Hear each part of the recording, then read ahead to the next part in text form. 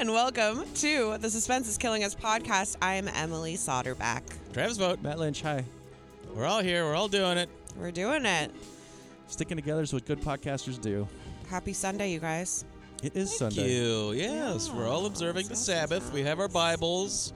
We all have our Bibles in our laps. I have a flask. I have cut a little flask hole into my It's Bible. really cool though. what Travis has done. We're all wearing our Sunday's best. I have a key of cocaine in my Bible. Oh, Oh boy. Yeah, it's about big as a Bible. Dang, so are you much sharing? cocaine, dude. Well, I'm not sharing. I'm not selling this either. I really need it for I myself. need it for myself. This is my cocaine. I'm trying to make it through the morning. This has to get through Sunday. Succession's on tonight. I'm going to need it. Somebody help me. My family's starving. I do a key of cocaine every week. I can't balance my books. Cocaine, $25,000. Candles, $10. Groceries, $50. Help me. My family is starving. Unbelievable. But that's Matt. He's a hardcore drug addict. Oh, There God, he is. yes. Cocaine in particular. None of that lower stuff. Only the. No. And only if it's the mixed rich man's with a stuff. lot of fentanyl. Wow. The more fentanyl, the better. Yeah, more fentanyl. Just Jesus. the speedball all in one. Yeah. All in one little thing. And I don't smoke it or snort it. I just eat it. He puts it on a donut. It's like a powdered donut. Nah, I eat it. I just like meatballs. I just scoop it out with a spoon. Like meatballs. Yeah. Like when people try to do the cinnamon challenge. Oh my God. I like to do it the way cops do coke, where put you it on just my rub wings it, like you hot just ones. rub it on your gums Yeah, to check, yeah. but I just Did you keep say doing you put that. it on your wings? Yeah, like hot ones. At every level, like- you put more it's on like- your yeah. wings. It's like me and Reese Witherspoon eating cocaine and wings. someone tries to interview you the Yeah. entire time. So It's tell me, just, like, tell me really about off. Big Little Lies. Oh man, these wings are so good. Let me talk about it. Let me get some more wings, please. So, Big Little Lies. Here's how it starts. Here's how it ends. I wish I could handle And the drugs guy still. died. I did. I had a second cup of coffee yesterday. Oh, Did you almost die? Not necessarily, but it was like the moment for like 30 seconds where I was like, "What is wrong with me?" Oh, because I was with my girlfriend and I had like one cup of coffee. I'm normal, and then I was like, you know what? This coffee tastes good. I'm gonna pour myself another glass. Nothing weird about that, other than I've never done it in the last 8 years or my whatever. gosh. never had a second cup of coffee at home. And I'm drinking the second one, and all of a sudden, I'm just talking about the presidents to my girlfriend. Just going, who's your favorite president? You're wrong. It was Wrong. Polk. It was Polk. Dad, why won't you just say Abraham Lincoln? What's wrong with you? Come on. And I was like really loud too, and she's like, "What is?" You're like sweating a little So bit. how's that coffee? We never saw Christy again. Yeah, she's gone. She's gone. You blew it, man. It was always hinging on that second cup. We've got to talk about presidents What are your thoughts about Rutherford B. Hayes? now. Say it now. Say it now. Martin Van Buren, go. History's greatest monster. Martin Van Buren? Yeah. Don't let Dutch people be president. Don't. All that he a did was president all of he did ours? was smoke reefer cigarettes. He was having a pipe and a pancake. He was having a bong and a blintz. Bong and a blintz. Travis, He loved. did I tell you gold. my dog ate a joint? Oh my God. Can I show you the picture real quick? Yes. We got to put these on Viva. Did you tell the story on Viva? I don't know if I told it while we were filming Viva. Oh, maybe not, because I didn't want people to think I was a bad. Oh, now I'm doing it here though. That I was a bad dog mom. Well, I mean, A BDM. it was an accident. It was an accident. I didn't know she was looking to get hot as fuck. doinked. You got to put that on Twitter.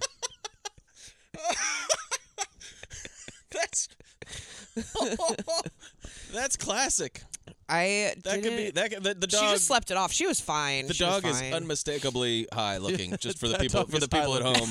Yeah. There's just no mistaking it. She was fine. She had to sleep literally just for the rest of the day. She was couch locked.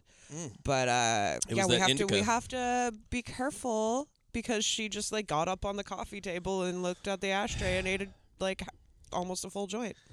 It's Tasty treat. Probably like the best. I don't know, best case scenario. But just the fact that the dogs will eat something that is clearly. I mean, you can't. That's not food. It's like I know. the Well, dogs she's are like just she'll like, go out and into my she'll stomach it like eat goes. worms and like eat rocks and like Yeah, they garbage eat and rocks. stuff. Rocks.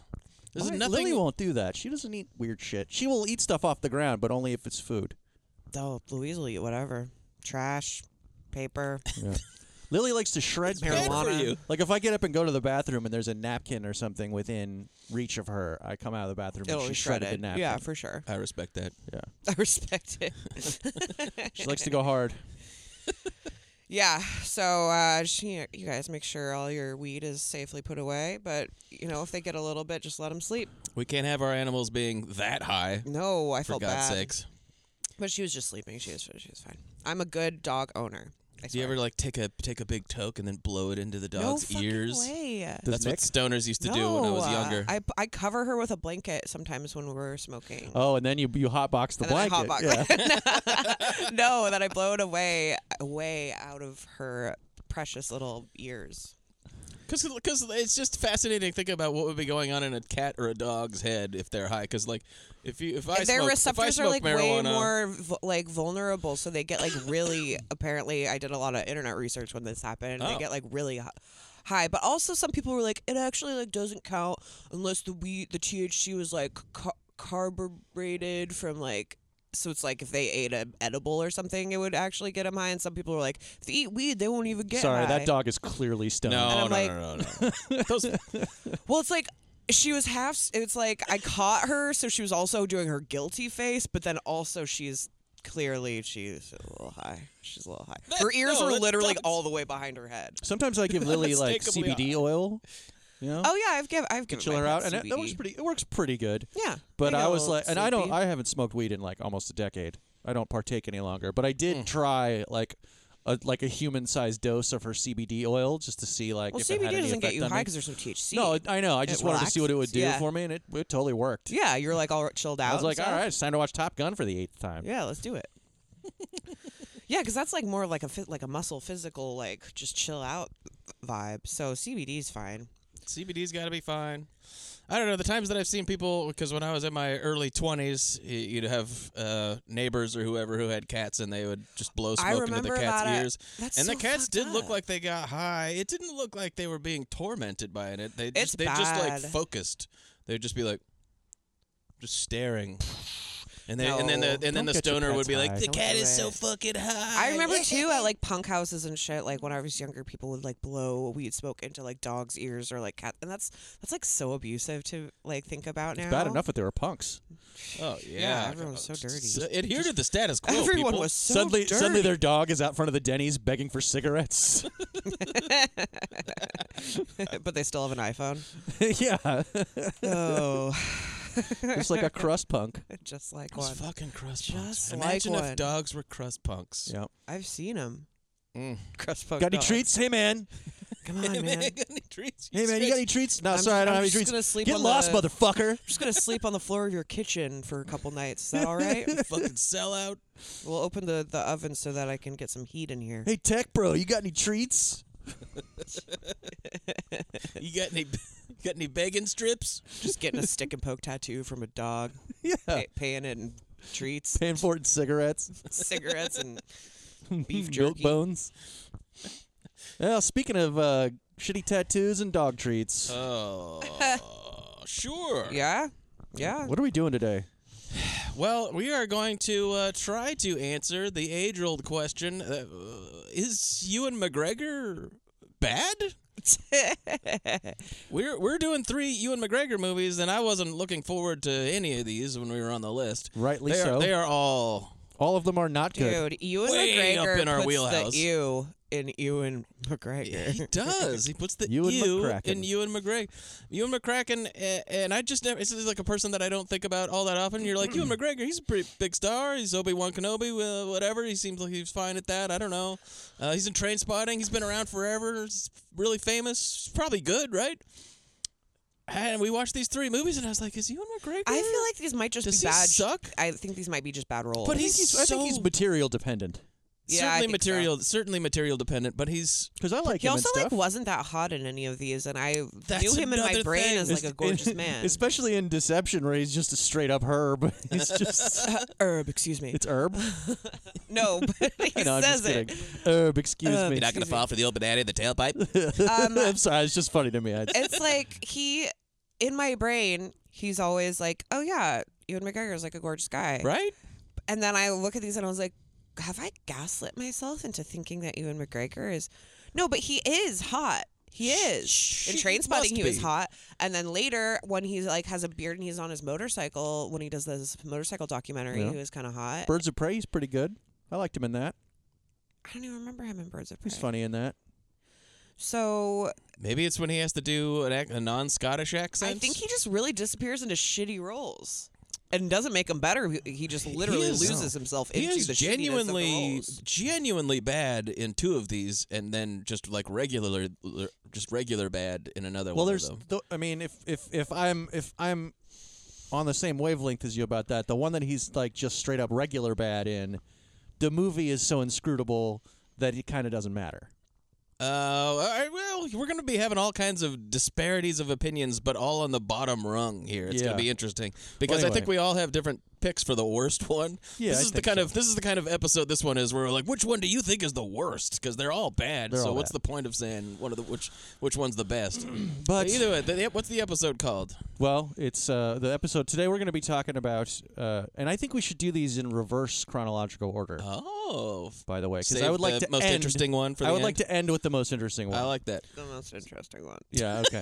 Okay. So it's 2008's Deception. Yeah. 2005's Stay, and 1999's Eye of the Beholder, and it's called You and the Horse You Rode In On. Yeah. So I was trying let to come that up sink with, in. I was trying to come up with some other title. Like that's a good title. I was trying to come up with You and me one and everyone we that's know. You and me and Dupree. something that factored in the fact that he sucks in all 3 of these too. Like I don't know, but with You and the Horse, we can't do better than You and the Horse. I mean, that's good. Yeah. But boy, puts the you in Ewan indeed, and also like. Did you read your scripts, dude? Maybe he's just one of those guys that just likes to work. He's like a shark or something like that. What about Eureka? Eureka. Oh, like reek? Yeah. Like you reek. But Eureka. like you reek. EW-Rika. It's worth thinking about. Yeah. It's a bit sweaty. That's what I was aiming for, something that encapsulated both of those things, but you know. We already got the You and the Horse. Yeah, that's good. And You and the Horse, when you say like You and the Horse you rode in on, that's when you're kind of giving a person the hi-hat anyways. Yeah, I think we're good. Yeah, we can stick with it. At least one of these movies could have used some Jar Jar Binks. Oh my God. Obi! So uncivilized. He's no having no booba. Ewan I love Jar Jar. Oh my God. Big Jar Jar fan. Big jar. Ewan McGregor, big jar untalented head and over here. unattractive. Here's the title: Ewan McGregor: untalented and unattractive. Yeah, Damn. It's sensationalistic. He'll be fine. He's probably He's rich. gonna be fine. He probably looks good right this second. he left his hot wife for a younger, hotter woman. Good for him.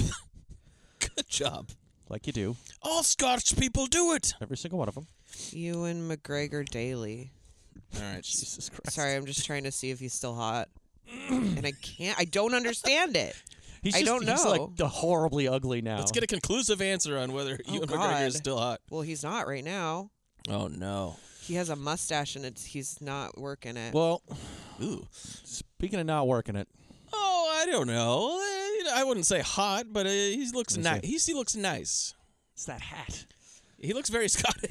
He looks like Ewan McGregor is cosplaying as Ted Lasso. Bring back hot Ewan McGregor. sign Sign my TED Talk. my change.org another t-shirt. petition.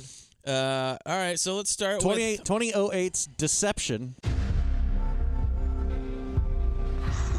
Sorry if I scared you. Oh, you're Wyatt, right? Yeah.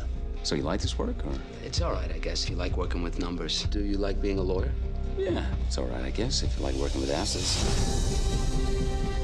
You have the day off tomorrow? Is she looking at me? Listen, you don't think women have the same urges? Successful women? And? Well, let's just say there's a way that it can be taken care of. Hello? Are you free tonight? I am free, but... Could you be at the Dillon in 1 hour? Are you waiting for me? Yes, I think so. When you're on the list, the rules are simple. No rough stuff and no names. You know, when it's so good, you'd rather die than stop. Sounds like you've been enjoying yourself. Yeah, I met this girl last night, and I broke all the rules, so not my life. I'm not sure I believe you.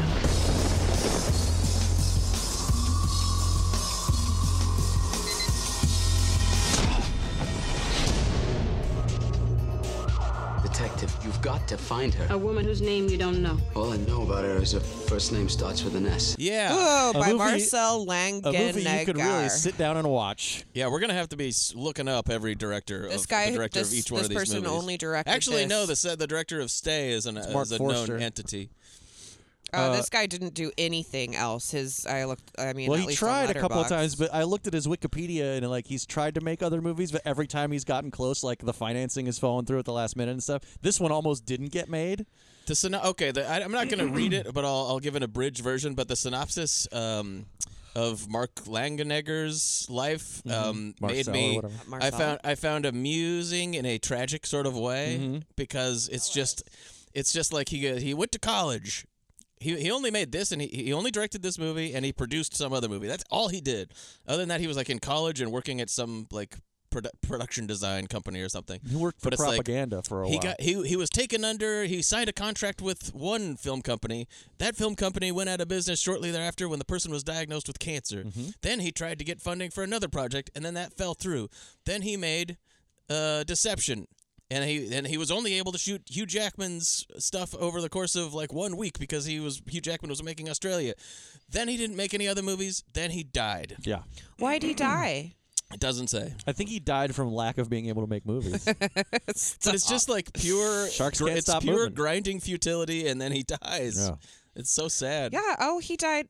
No cause of death has No been cause of exposed. death, That's a mystery because he was only 48 years Probably old. sucked into an airplane engine. Oh, he died on my Something friend boring Corey's like that. birthday. Well, that explains a lot. He died in the place he was born in Switzerland. Interesting. Oh, that's good. So I wonder if he knew he was going to die. Why am I trying to crack the case of his mysterious death? Somebody called Tom Hanks. I Sounded like- smell a Da Vinci Code sequel. It sounded like he knew he was going to die if he went back to the small town in Switzerland where he was born. Anyways, that would be more interesting probably than a lot of these movies. Everybody, let's name the date, and we can all celebrate Marc Langenegger Day on the appropriate time. The day of his death or the day of his birth? That's a good question. Are we Same exact time. Let's and do date. both. Like he went like back with in Jesus. time and died on the day he was born. Whoa! He looped himself. This movie was so boring that he actually traveled back in time. You guys, this was my favorite one. Congratulations!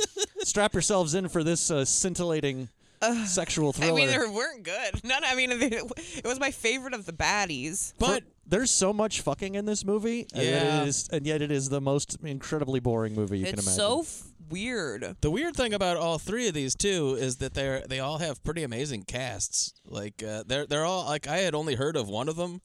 I think I vaguely remembered Stay, but they're all kind of like nothing movies. Yeah. That didn't get nobody liked, nobody saw, and then like Deception has Hugh Jackman, Michelle Williams, Michelle Williams. Yeah. For God's sakes. Maggie Q shows up in it. Maggie Q. Q. Paz de la Huerta. Natasha Henstridge's Paz de la Natasha- Huerta. Is De La Huerta even in it, or is she just She like is- a, she's she one of doesn't- the- she's she's just one of like the a hot girls he girl? bangs. She doesn't have a speaking role. Yeah, she doesn't say Yeah. anything, And right? she doesn't get naked either. Maggie Q turns up in it. Maggie Q. Yeah. Natasha- One of the old rich dudes in it is Dante Spinati, the cinematographer, Oh, who I think may okay. have shot this. I'm not sure. But in any case, Natasha Henstridge with the ultimate, like one of the most thankless roles you'll ever Yep. see for a named actor. has sex with Ewan McGregor, winds up dead. She's like, "Hi, it's me. Here's me in my underwear. Here's me with my throat cut. Goodbye." Yeah. God damn. Unceremoniously victim. But boy, all of these movies wildly inauspicious. So Ewan McGregor is an accountant.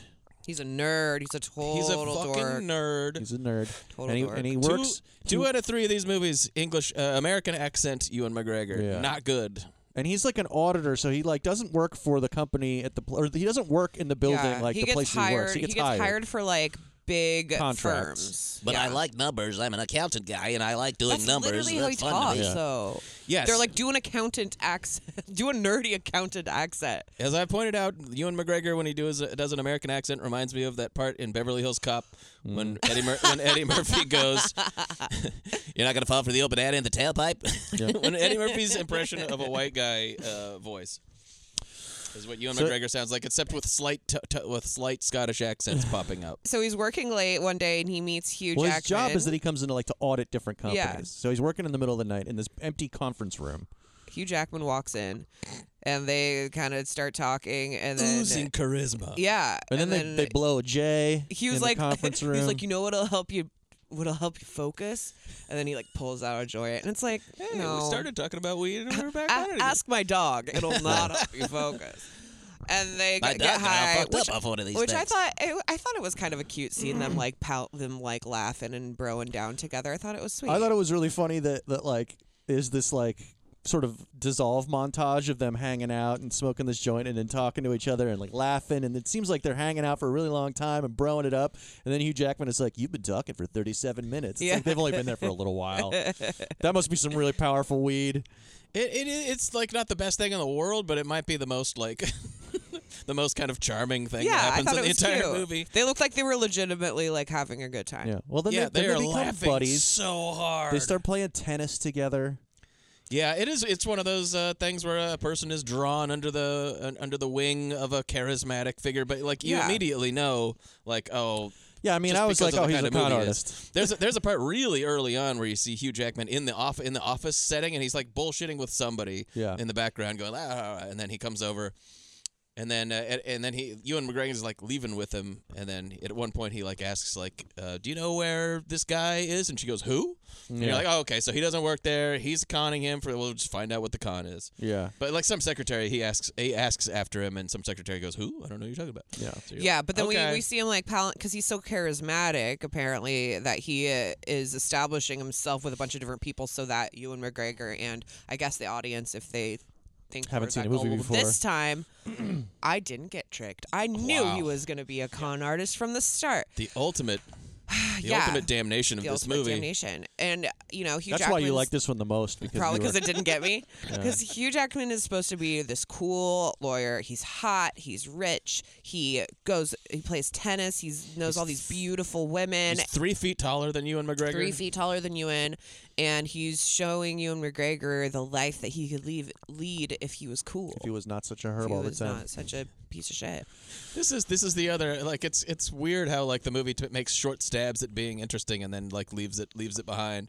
But Anyway, what happens is they switch phones by accident. yeah, but like before that, Hugh Jackman starts setting up the con, and you know this Right. is what's happening. But he's going like, "How many people have you?" Two guys. Hugh Jackman does a better American accent, but they're Like both. Hugh Jackman's like, how many chicks have you slept with? And Ewan McGregor pulls out a calculator, and the receipt tape is.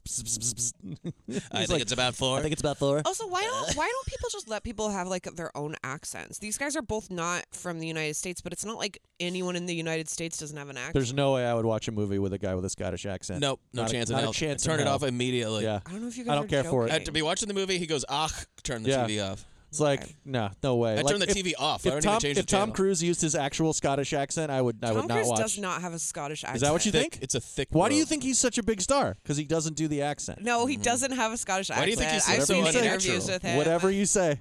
He's from the Stop Highlands? gaslighting me. Google it. It was April Fool's yesterday, Matt. Google it. He's from the highest Google part of it. the Highlands. Google it. He could I'm barely gonna breathe. He's Google so high it. up I'm there. not Googling Google it. You sound like my dad. Do it. Do it. Google it. Go it. Go it. Go it. Go Dude, it. I'm gonna send you to the Coors Light chill zone if you don't fucking calm down. Oh no! They don't do anything in the chill zone. It's the they fight. penalty box. If they fight on the ice, I'm you in get the put penalty box you get right put in now. the Coors Light chill zone. Go it. We found out last night that at the Seattle Kraken game, if someone gets put in the penalty box, it is the Coors Light chill zone that they're put into. It's so funny because they're so mad and there's just a big Coors Light ad behind them. Awesome. Very fucking cool. I do need to be reminded of Coors Light because if I'm not, I forget about it. Really? And that's, yeah, I'm like. Go in there As a connoisseur of the think about what you shittiest, did. cheapest beers Yeah. ever, I like Coors Light to drink sometimes, and Bud Light, and Rainier, and PBR. I'm so. sending the makers of this movie to the Coors Light chill zone. Oh no, man. No. Oh no. All right, so they swap cell phones. They're sitting outside. But they have a conversation like where Hugh Jackman's setting yeah, it up yeah. where he goes like, how many people have you had sex with? How many ladies have you had sex like, with? oh, I don't I don't know, know. 3 or 4. And he goes, so 4 then, right? No, he's like, every man knows. Every man knows. and he's then- like, okay, then you 4. And then he's then like, how many have you? He's like, oh, I don't fucking know. Too many to count. And he goes, you said every man knows. And he goes, every man like you. Ooh. Like you win. He's one of those con artists who's constantly saying stuff like... He's negging him. Yes, but he's constantly saying stuff like, what do you do with it? You're like, you might as well be dead. And you're like, what are you fucking talking about? You might as well be dead, buddy. And you see Ewan McGregor, he's such a loser in his like nice apartment. Like he's just laying around, not doing anything. Like, oh God, I wish I could be No, it's not a bagging nice ladies. apartment because it has that gross ass leak that is molding on the wall. Leaky pipe, very important. Very important. He Why asked do we the keep seeing this landlord. leaky pipe? We keep seeing it. He asked the landlord to fix it. It's some fucking dark water shit. The super up on the wall. Yes. All right. So we know that he's preying on his sexual insecurity and he's swaggery. I'd be extremely vulnerable to this. This is also where we find out. This is the movie where they're like seeding, where like the plot points. It'd be fun to run into some rich, like crazy, charismatic, adventurous person, and them just like pay for everything for you, and like you have a night where you could pretend that you're 100%. super Want to come to rich. this sex club? Yeah. Want to have sex with super hot ladies? The list. Yeah. We're going to play tennis, and I'll find out what kind of tennis racket you have, and then that'll become an extremely important plot point. Because Ewan McGregor, this becomes very important, and you know it will, because why else would anybody be saying this? What kind of racket is that? What kind of tines or whatever? I thought he was just called. poking. Well, this part I didn't know it was going to be important. I just thought he was like making fun of him. No, it's Kevlar. I thought he was going to just, making fun of him for having an old racket. Another one of those things that makes him a fucking nerd. Okay, so that part worked, but that also comes back because every little the pipe, the racket, all this stuff like comes back. But at this point, they switch their phones. It's obviously supposedly accidentally, right? And then Hugh Jackman's like, "Oh, I've got to go to I'm gonna go to Australia. I'm going to Australia." No, he goes to London. And he's like, "And I don't know how long I'm going to be there. Basically, until this con takes form." Yeah. I mean, did I say a con? Never mind. No con. I'm just yeah. I meant convention. Convention. I'm a furry. Wait for the convention. I'm a Goes to brony. London for a furry convention. This is a weeks-long brony convention. He's a jet setter. So yeah, and then one day Ewan McGregor gets a phone call from a sexy sounding lady who's like, "Are you free tonight?" And he decides to pretend to be Hugh Jackman. He's like, who do you think you're talking to? I'm not that guy. Well, I don't care. I don't have no time to hear anything. So he goes to he arranges a meeting at this fancy hotel, and Natasha Henstridge shows up. Henstridge. And he's like, so the guy that you called is not me. That's so annoying. I'm not Hugh Jackman. I'm Ewan McGregor. And she's like, are you saying that? What are you saying? Like that you don't find me that attractive? you don't find me want to go attractive? fuck? And it's like, oh no, I still want to bang you out, but I didn't want to be deceptive or weird about it. I don't want there to be any deception. I wasn't trying to be like obfuscatory. Oh my god! I do numbers. I like numbers and odds and stuff like that. Yeah. What are the odds of you being a hot lady who wants to bone down with old Ewan McGregor here? I called a sex line one time and ended up giving her tax I advice. hate that this is the Ewan McGregor voice. Well, strap in. Oh boy, 2.5 more hours. You did this to yourself.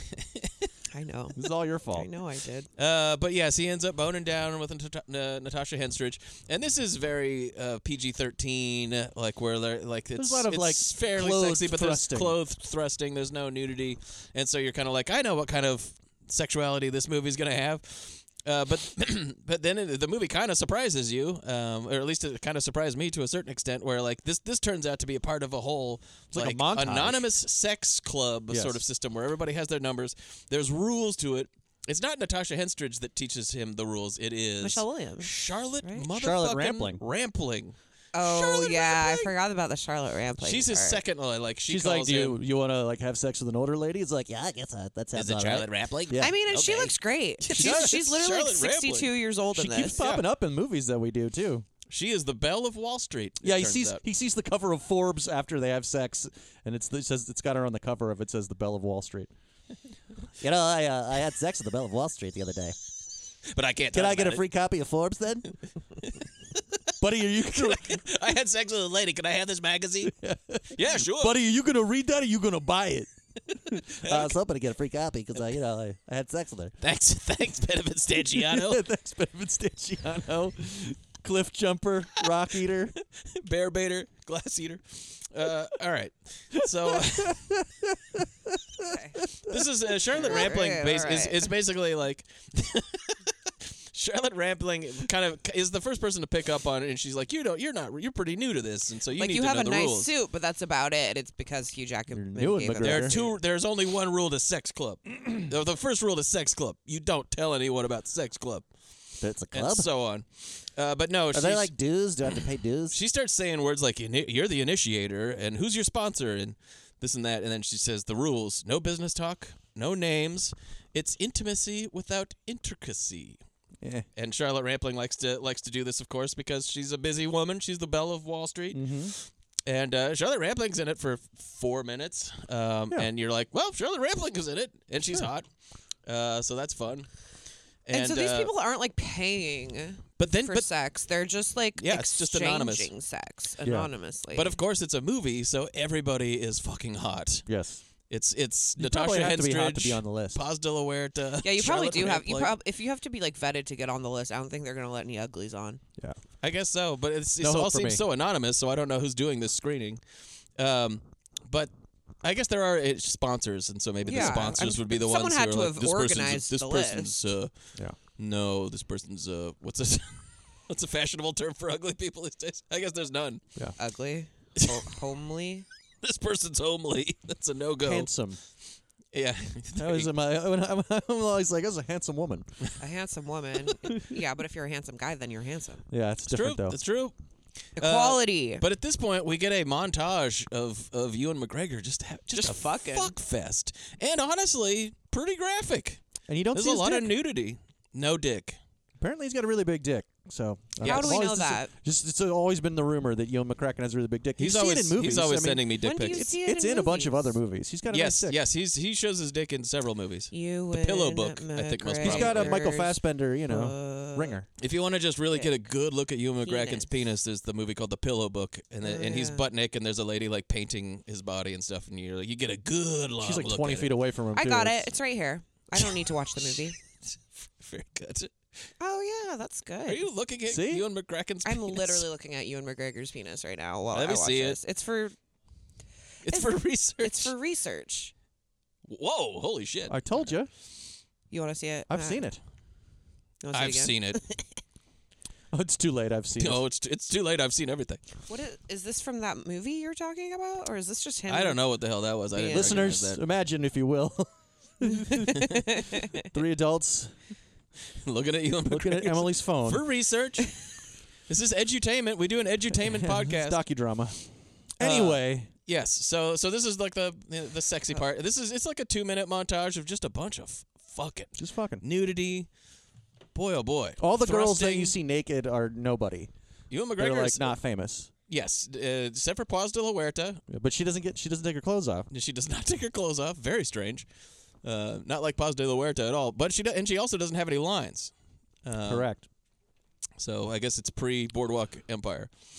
And so like this is the Is she the period. girl from Enter the Void? Uh-huh. Yeah. Okay. This is the period Void's not gonna enter where the itself. con is really taking shape and he's enjoying the con.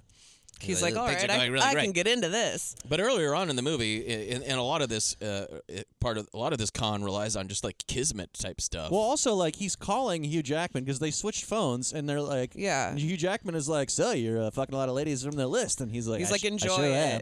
Love that fucking. I really like boning all these chicks that you set me up with, and Hugh Jackman is like, enjoy it, pal. throw another Yeah, shrimp, he's throw just another throwing- shrimp on he's that just- Bobby. Throwing Throw down another with you him. on that Bobby. Yeah.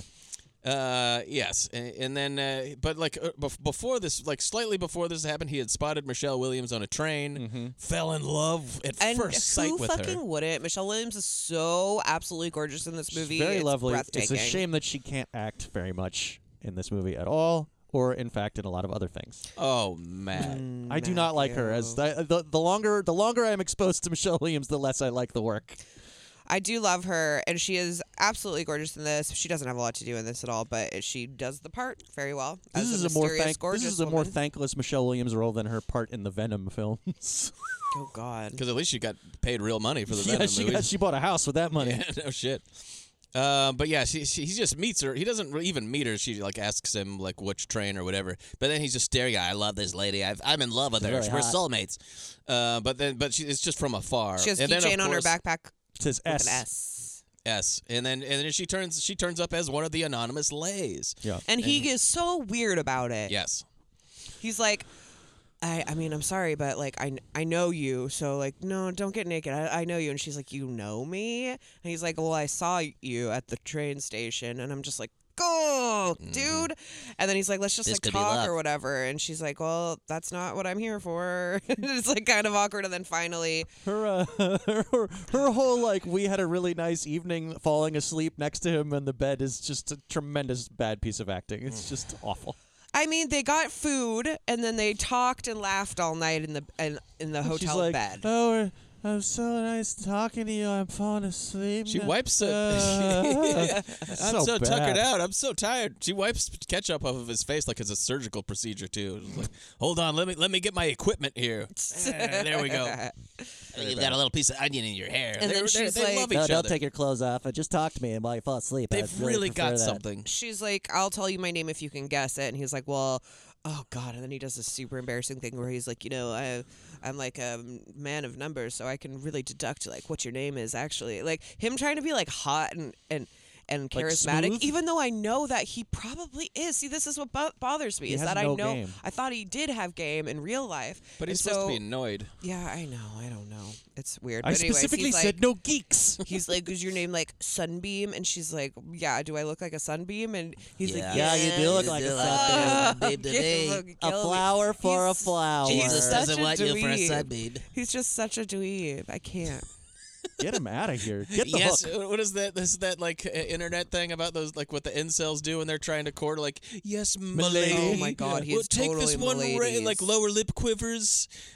Take this one rose from me, please. He's got one rose, a pork pie hat, and a samurai It's sword. a droopy rose too. Ah, the milady. dud. You got the dud. You got the dud. Anyhow, Stand up for yourself, Poindexter. so they fall immediately in love, allegedly. Well, like Ewan McGregor does, and you're like, this is part of the con, of course. And this is the part where I was like, this movie is ripping off a little movie called Derailed. Uh-huh. The little loved, not particularly successful Clive Owen and Jennifer Aniston film Derailed. That we supposedly watched, but I have no memory. We did watch it. With the RZA in it, of course. There's like different variations on what the con is, but it's basically the same type of deal where like the lady who is the purported victim is part of the con, sort of thing. Yeah. Except it doesn't even have the courage of that movie. It doesn't even have the courage of that movie's convictions by the end of it. But anyways, he meets up with her for a second time, and it really seems like it's gonna be love. Yeah, they meet in Chinatown and they have like a cute date and they kiss and stuff. I'm thinking of asking her to marry me. You want to go get some egg rolls? Milady. Jesus Christ. Do you like? What do you think? What do you feel like crab rangoon? Do you like rangoon? Dude, I wish we had some crab rangoons right now. I can't eat it. It's cream cheese in it. I don't care. I'm talking You about just for want myself. some for yeah. yourself. Yeah, well, I've got on my cocaine anyway, so. You can eat the little edges of it. Yeah, just nibble on the Yeah, edge. just nibble on the edges. I just can't. I can't have the cream cheese. I'll just nibble on the I'll edges nibble of on your the crab edges. It's rangoon. fine. I love you, I milady. love you, milady. Stares at feet. I Lower lip like quivers. some beef lo mein. Do you like beef lo mein? You like eggs? What kind of dumplings do you like? Got any cheese? That's Urkel. Are you All right. vegan? How many cats do you have? I have 10. Help me. One of these movies, he has a British accent, so we probably won't be doing that voice as much, but we'll see. Does I can he probably have a I British can probably accent? work that out into a British accent. Absolutely. Hello, milady. Hello, milady. Hello, milady. Hello, milady. Pin- Lube job while you wait. Anyways, Governor. they spend the night in this hotel room and they're like trying not to fuck, but like kind of. There's a lot of tension. Oh, I've got the line. Yeah. Oh Jesus! Oh, the fucking and sucking. Yep. Oh boy. Because sometimes the movie will like you're like, oh shit, they're going for a real R rating here. It's crazy, but they're kind of like we've both kind of decided that maybe we're in love. Maybe this is more than the anonymous sex that we're both so tired of, purportedly, but we're not gonna do it this time.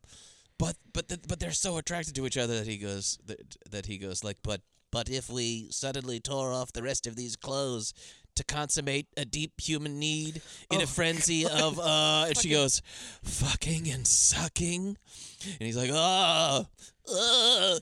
He literally starts tugging on his collar. Fucking and sucking, my Steve God. is shooting out of his ears. Tugging on his collar. And she goes like, I need some ice because it's so hot in here. And he's like, I'll go get the ice. I'll go get the ice. Mistake number 1. Yes. And he goes Never out get ice. hilariously in his tighty whities into the hallway. This is not a thing that people do, to the best of my knowledge. Go out to get ice in their underwear? In their No. underwear. I don't think so. Never seen it before. And there's this older woman at the ice machine picking up and examining each ice cube before she puts it into the. She's making a TikTok. Do you need any help She's with making that? a TikTok. Yeah. Yeah, it could be. But it's just one by Do you one. need any help with your ice? And she finally leaves, and then he gets the ice, goes back. The key doesn't work a couple times, and this is where you're like, all right, here's where the turn happens. Finally, the key works. He goes in. There's like a little bit of blood on the bed, and then someone knocks his ass out. Someone in a mask knocks his ass out. Oh, down I go. Down I go. Oh no, my lady. Jesus. Come, my lady. Oh my God. You are so happy right now. But this is like we've seen. I think a similar thing happens in this. This just happens in movies. In Derailed, you mean? In Derailed, yes. This movie's very similar. Well, they to do Derailed. get interrupted in a sexual rendezvous by the bad guys in that movie as well. And they meet on a train. It's a lot of similarities. We're making a movie to rip off the middling box office success of and low rated film Deception or Derailed. They're the same. It's very strange. But he gets knocked out. He wakes up, and you're like, it's Hugh Jackman. She's in on it. Okay, well, I guess let's do the rest of the movie. He wakes up and he's like, "There's a lady. She's been kidnapped. There was blood." And then the cop goes up there. We didn't find evidence of a lady. We didn't find any blood. Yeah. We didn't find nothing. The person You're at the crazy. front desk was like, "You didn't check in with any lady," and I was like, "Oh, great! Now we're gonna be watching another one of Ewan McGregor's famous psychological thrillers because we're going in reverse order, but the other two movies are also like very psychological, and I was like, oh, I'm so sick of this shit." Yeah. But turns out they're just gaslighting him. Yeah, it's just gaslighting. Part of the scheme to kind of keep the cops out of it, sort of thing.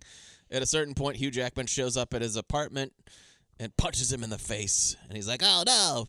And he's like, "I got your girlfriend, the love of your life that you've known for 3 days." And if you don't use your accountant auditing powers when you go in to do this audit and wire me $20 million, I'm going to kill her. If you don't stage the least exciting heist in the history of film, I will cut her pretty little head off. Fine. And he talks like this too, like, "I'll cut her pretty little head off." Oh, whoa. I just simply wouldn't get involved. Like, I don't know. I feel like in all of these movies, if Hugh Jackman blackmailed me to kill my girlfriend for $20 million, I simply would not. I'd tell him to go kick rocks. I just feel like people just go all DIY detective in these movies and they must be involved. And I guess that's why it's a movie. But I'm like, I would just like take a vacation or like just kind of hole up in my house for a while and be like, someone will figure it out. It doesn't have to be me. Yeah. So I guess I hope no one. But Hugh Jackman does have like keys. I'm just not getting. Hugh Jackman is like breaking into his apartment and stuff like Yeah. that too. He's an arch criminal. This kid. Right. But but Ewan McGregor is deeply in love with Michelle Williams, as one would be. Inexplicably. And tries a couple of things. Like earlier on in the movie, in a conversation with Michelle Williams, he's been like, in addition to being a guy, an account, who doesn't know her runs name either. audits, doesn't know her name. A guy who like runs audits on companies and likes numbers. He's also like, I can figure out anything. I can also investigate things and find things out. And so if they fucked with the wrong guy, I suppose in this case, and he finds out Hugh Jackman's actual identity. And he finds out that he's one of those guys that runs a con on a person, then kills them, and then steals their identity, and then does it again and repeats this. So this is like, who knows which victim that he is on this one. And he like talks to Hugh Jackman and goes like, "I know who you are." Like Hugh Jackman's name is Wyatt Bowes. That's the name that he gives himself. Yeah, but then later on it's something Getz. Jamie Getz. Jamie Getz. Whatever you Jamie want. Getz. Whatever you want. Jamie Getz. Okay. They freak you at the drive-thru. They freak you at the drive-thru, mate. And he calls him up and he's like, "I know all about you." Sorry, I almost forgot to do the voice. Oh God, you almost forgot. I know all about you, Jamie Getz, and then Hugh Jackman is starting to have a little bit of fun because he starts to do like psychotic guy faces and stuff. And he's like, ooh, and his lip will quiver a little bit, like, ooh, I'm so seething with rage. I feel like Hugh Jackman does a good kind of villain guy. I think he's having does fun. he do this a lot? And have you guys seen him in? I'm not a big Hugh Jackman person, so I don't really know. Off the top of my head, I'm not sure how many villains I've I seen would him love play. to see him. I guess he's older now, but like. Just He's a be, villain in be kind Chappie. of an unhinged, Chappie. He is the bad guy in like, Chappie. psycho. A good Because movie. I feel like he has like a big presence. He's like a big dude, and he also can be pretty charming. And so I feel like he does the psycho thing really well. He's not a dude who is capable, and I'm not saying he's always good, but he's not capable of phoning it in either. He just doesn't have that gear in him. Got too much theater kid energy in Too him. much theater yeah, kid I energy. think Exactly. that's what lends itself to the psychotic bit, the theater kid energy. So even a kind of like nothing role like this, he's like, I'm gonna find some way to push it really hard. Yeah. And he likes to real do good. that. He likes to do that low key, seething, quaking anger sort of thing in this. He's trying to make himself be very scary. And, it's something compared to what the rest of the movie's got. Yeah. But at this point, Ewan, when he's at his new job, this is where he's supposed to do the heist. He gets the cops tell him to come in. And they say that they've found a lady with an S name. And he's like, oh, no, they killed my girlfriend. But it's actually Natasha Henstridge. Who he fucked. And she's got her throat slit. So that's the end of that role for Natasha Henstridge. No, it looks like her throat was like garroted or whatever it's called. With a wire Or a string of some sort. Maybe even a string, she says. Maybe like a string from a tennis racket. Yeah, of some possibly sort. a tennis racket. You got anything you want to say to us? So the cops are already like, we think it's you. Yeah. And Ewan McCracken is like starting to kind of like figure out how he's being pinned. Has another conversation with Hugh Jackman where he's like, okay, I'll definitely, now I'll really cut her pretty little head off. Like, you got to do this thing. You've got like 24 hours or something like that. So Ewan McGregor, I guess, from what we know, is resigned to the fact that he's got to do this. We also forgot about the landlord's message on his answering machine. That's like another one of the little groundwork things. Yeah, he's with like, the I landlords. haven't forgotten about your leak. I just can't fix it yet. And the I'm leak's coming getting in tomorrow, worse. and since you're not probably going to be there because you're at work, I'm coming I'll into just your come in. apartment when you're not there. Yeah. Click. Goodbye. I can't help but notice that you and I have the same kind of teeth too. Like we'd be pretty similar dental records sort of thing. This is like my favorite thing that happened in the movie. Is like the one thing that genuinely surprised me. It was like Ewan McGregor goes back to his apartment. And it's a fake out. We find out later, but he goes back to his apartment and the apartment explodes. And Hugh Jackman's like across the way watching it, and he gets real excited. Yeah, he goes, I got off on that. Because I'm a psycho. I was like, wow, something actually finally happened in this movie. All right. I was not expecting an exploding apartment. Yeah, me either. But that's after the heist. So Yeah. we get the computer heist where it's just Ewan McCracken on his computer typing numbers in, and the music is going, and you're like, come on, music. It'd be funny if, like, in I know you gotta Swordfish, he was try. getting a blowjob while he was doing all this And stuff. he's dancing around, shaking his Yeah, little yeah. butt. And then the other guy that he works with or he works for comes in and is like, so, like, how's it going in your audit?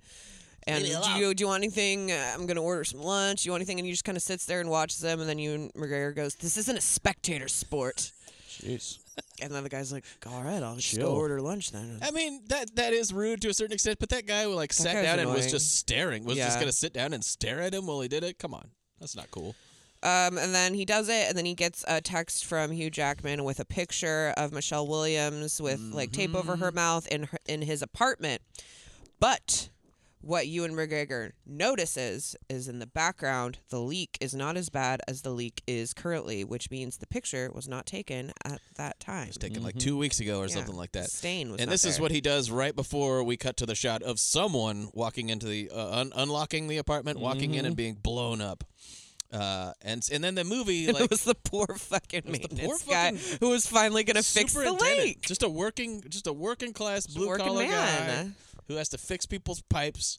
Probably had a family. Yeah, but who cares Gets about just absolutely incinerated to the point where they would confuse this like 60-year-old portly man with a Ewan McCracken type of guy. Burned to ashes. Just burned baby. to ashes, and they're like, "Well, he's dead, and then that's it. Shirley Ewan McGregor is dead."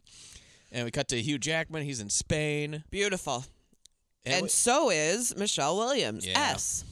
And they have to do a lot of work in this one scene to establish that yes, she was in on it, but also she doesn't like him, and yes, she loved Ewan McGregor. She was in love with Ewan. And Ewan McGregor or Hugh Jackman goes like, he had to have a accident. He's dead, and she's like, what? Oh, she's like crying. She's like, you should. Again, I've pointed out it a million times on this show. If you're like a humanist who doesn't like hurting people, don't get involved in violent criminal enterprises. It's not for you. I should never have joined this sex ring con artist situation. Whenever those people are part of like heist groups or something like that, but I don't want to hurt anybody, then get another job. She was guaranteed $1 million, and he at one point he says something like, you don't have the right to negotiate on this trip, which means I'm pretty sure he was like, I can have sex with you as long as I want until you get this $1 million from me.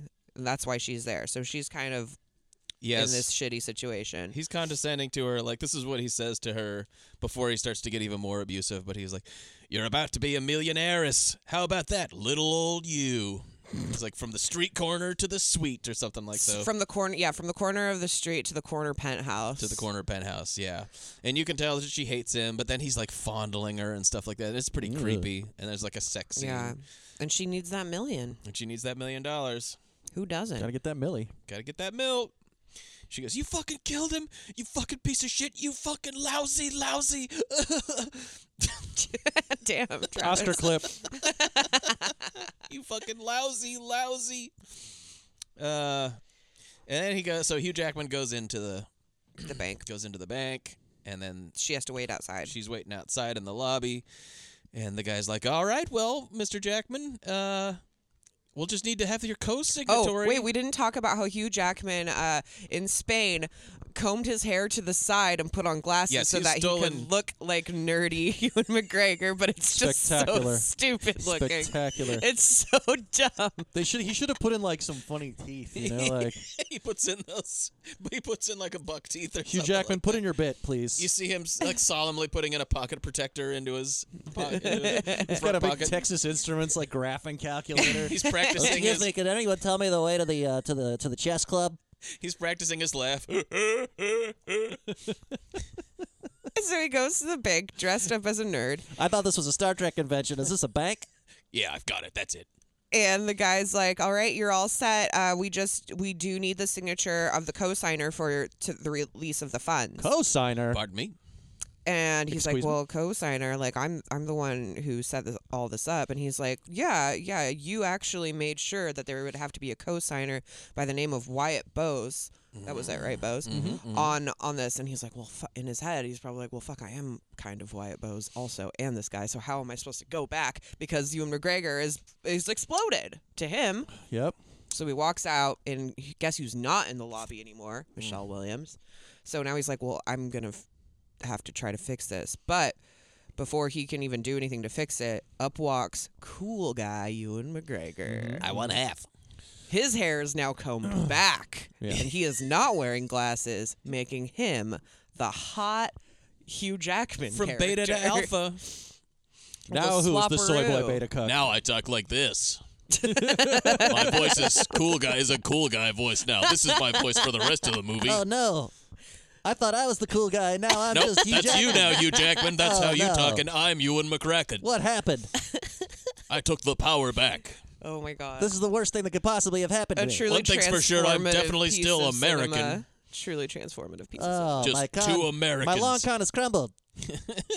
And they agree, Hugh Jackman's not happy about this, but it's like half. There's $20 million, so they each get a briefcase full of $10 million. matching briefcases. Okay, I really liked when they've got both signatures now because Ewan McGregor is using Hugh Jackman's passport and vice versa, and the bank manager is looking at the thing and he's like, 2 suitcases, huh?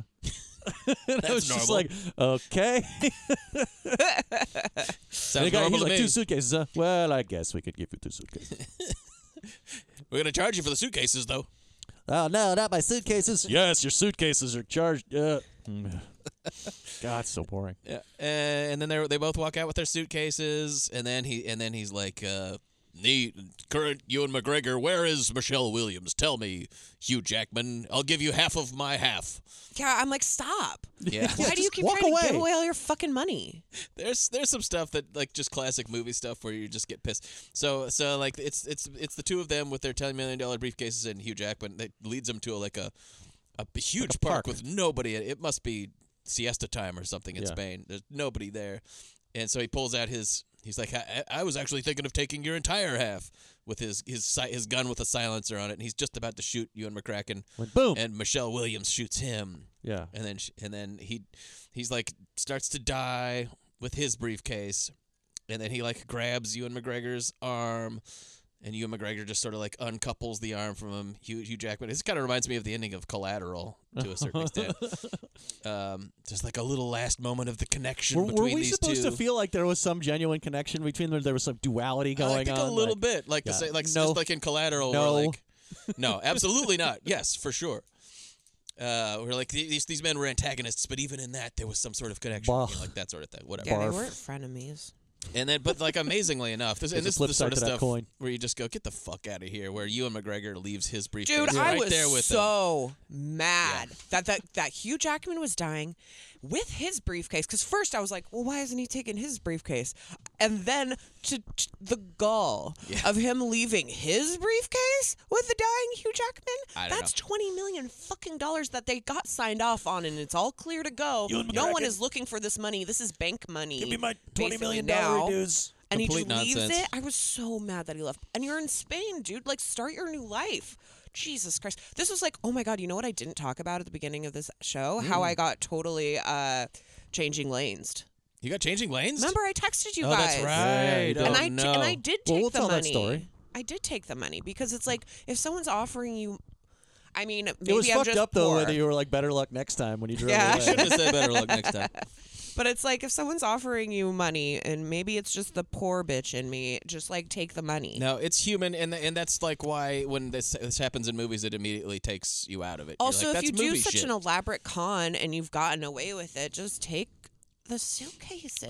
People don't care about money in movies because when people don't care about money to this extent, because I think the movie it's like true love is the most important currency You to can him. have and you're it like, all. Yes, he could have that and a briefcase full of $10 million. This is unrecognizable human He could have behavior. he could have two briefcases with $10 million. Two briefcases? I thought the movie was Two up until this briefcases. moment. I thought the movie was great. Yeah. I was Okay. totally on board, and it lost me here. But I mean, it's just wildly stupid. And then he goes up to Michelle Williams, and this is at this point, this movie's like an hour 47 too, and you're like, get the fuck out of here with this hour. This is an 80-minute movie tops. And it starts to pad itself, where he's just walking around in Barcelona. And then he sees her, and then that's the end. And it's just like, wouldn't you like to see Ewan McGregor just sort of looking around Well, in first Barcelona? off, Like, not at the end of your as movie. she, shoots him, he catches up to her, and she's like, it's not going to work. Like, we can't do this. Like, I had a really great time meeting you or whatever. And then she gets away on a taxi. I had a really great Basically. time meeting you. I mean, that's pretty Basically much it. what happens, and she gets on a taxi, and then she, like, it's supposed to be like, I don't know, later in the day or something, and Yeah, he's it's later just in the day. wandering around, and then she's there still I think because it's like supposed she's to be just, like weeks later. Oh, okay, she's just Oh, I don't hanging know. out. I don't know. And then they like connect eyes, and then they like he like walks towards her, and it Nah, we will ends. get together. Because I guess, like, okay, we both can't go back to the United States because we have a lot of shit going on there. We don't have any money to do anything because we left $20 million on a park bench with a dying man. Yeah. And now we're in Spain. So, like, I guess why not be together? It's complete. I mean, all of this stuff is so tone deaf and nonsensical, especially about him. Like, I don't care that she tried to. She was part of a scheme that was gonna kill me, and she's had like, 6 no, great I am hours together. and, genuinely you know. in love with that dweeb, with that dweebosaurus Rex. Like all this stuff. It's not a good movie to begin with, but then it goes out so disingenuously. You're just like, God damn, dude. Yeah. Very Hardcore. boring. It's harsh. And it's got that last shot that's like the Shawshank Redemption shot where it's like panning out Yeah. to this plaza and they're walking together and you're like, oh, they're going to be together. Oh, no. Oh. Yay. Dumb. I don't like this movie either. Apparently Maybe there this was isn't an my ending favorite where one. they, I don't like, even know. Don't get together at the Clearly. end. It's just like it ends in the park. Well, yeah, they could have just chopped that last 3 minutes off. Doesn't even matter. No, It doesn't according, make I any read on the difference. Wikipedia or IMDb or something, it said that there was like they changed the ending to what you see. from that. Well, God. Who cares? They could have Now that chopped we an talked hour about 47 it, off I of don't this. even know. This one might not be my favorite one. I don't know. Maybe I just didn't like all we've of them still got two equally. more of It's a these to bad go batch. through. Emily, we've still got 2 more movies to talk about. Don't Yay. say talk about. God, I'm blessed. I'm truly Hashtag blessed. Hashtag girl boss. Hashtag girl boss. Let's see. Are if there I more got lines from this any garbage? lines. I don't think there was anything really memorable going on in this. You lousy, you fucking lousy. That's pretty good. Maggie Q talking about how good Hugh Jackman's fucking was. You know, when it's so good, you'd rather die than stop. Oh. I guess all I'm trying to say is he was a really good lay. Ugh. I guess. It's not. And she's like, you told me a bunch of lies, Hugh Jackman. Not lies, John. That was foreplay. And now you're fucked. Good. There's a. I thought this was funny. I mean, I'm looking for in this kind of movie. You're like Grasping at whatever kind of straws, little yeah. thing that I can grab on. But this is when Ewan McGregor's like going through that game, the game part of the movie where like all of the fake apparatuses that Hugh Jackman built up are falling down. But he goes back to the office where he had been working, where he met Hugh Jackman. He's like, "Do you have a Wyatt Bowes?" And they're like, "We don't know any Wyatt Bowes." And then he goes up to this guy that he'd seen bullshitting with. Oh, with yeah. him. And he goes, "I saw you with Wyatt Bowes. You were cracking jokes." He's like, hey, watch the hands, buddy. You were cracking jokes with him, and he goes, "Hey, I crack jokes with a lot of guys." I like when he tells the lady. Like, I smoked a joint in the conference room, and she's like, "What?" I know, and I recognized her too, like that actress. That other dude too. I That was recognize him. He's been in a ton of shit. I think that's good enough. Hey, buddy, I crack a lot of jokes with everyone. This is what Wyatt I'm not your Bowes says buddy, when guy. he first introduces himself to Ewan McGregor. When he's like, "You working later? You're downloading a multitude of porn. We're gonna be friends. Good Let's one. be friends." Ratings. Oh, God. I'm gonna give this 1.5 Judds. Yeah. I struggled. I was gonna give it 2, but it just sucks. No. 1.5 Judds. It's so boring. It's so just rote. Everything about it. A ripoff of Derailed. I guess. I don't know. It's just one of the most stultifying movies I've seen recently. We've watched a lot of crap for this show. This was really boring. I'm gonna give it like 2.5, 3 Douglases ish, just because of the general like sex club setup, That all of that montage is stuff. Yeah, wild. just the whole sleazy demeanor of the whole thing. And I'm gonna give it 10 out of 10 exploding landlords. Yeah. Oh, man. That poor guy. Who mourns him? Well, I mean, fuck a landlord. No, he's not the landlord. He's the super. Same thing. Same All diff. right, I don't know. He's fixing pipes and shit like that. Yeah, he's got all hired by the keys. landlord. You can go suck a pipe. Damn, dude. Matt Lynch, enemy of the working man, Yep. in his ivory tower. Let him eat cake. Yeah, I think 1.5 is about right. There's like Hugh Jackman is kind of fun at times, so I can't push it all the way down to 1, but it certainly doesn't deserve 2. It definitely feels. This whole episode is like a lot of times I bring up the fact that when we first started this podcast, I was like, we're gonna be it's gonna be a bad movie podcast. We talk about bad movies, and more often than not, it's like actually these are good movies. They're like a lot of the movies I liked and stuff. But this is a bad movie episode.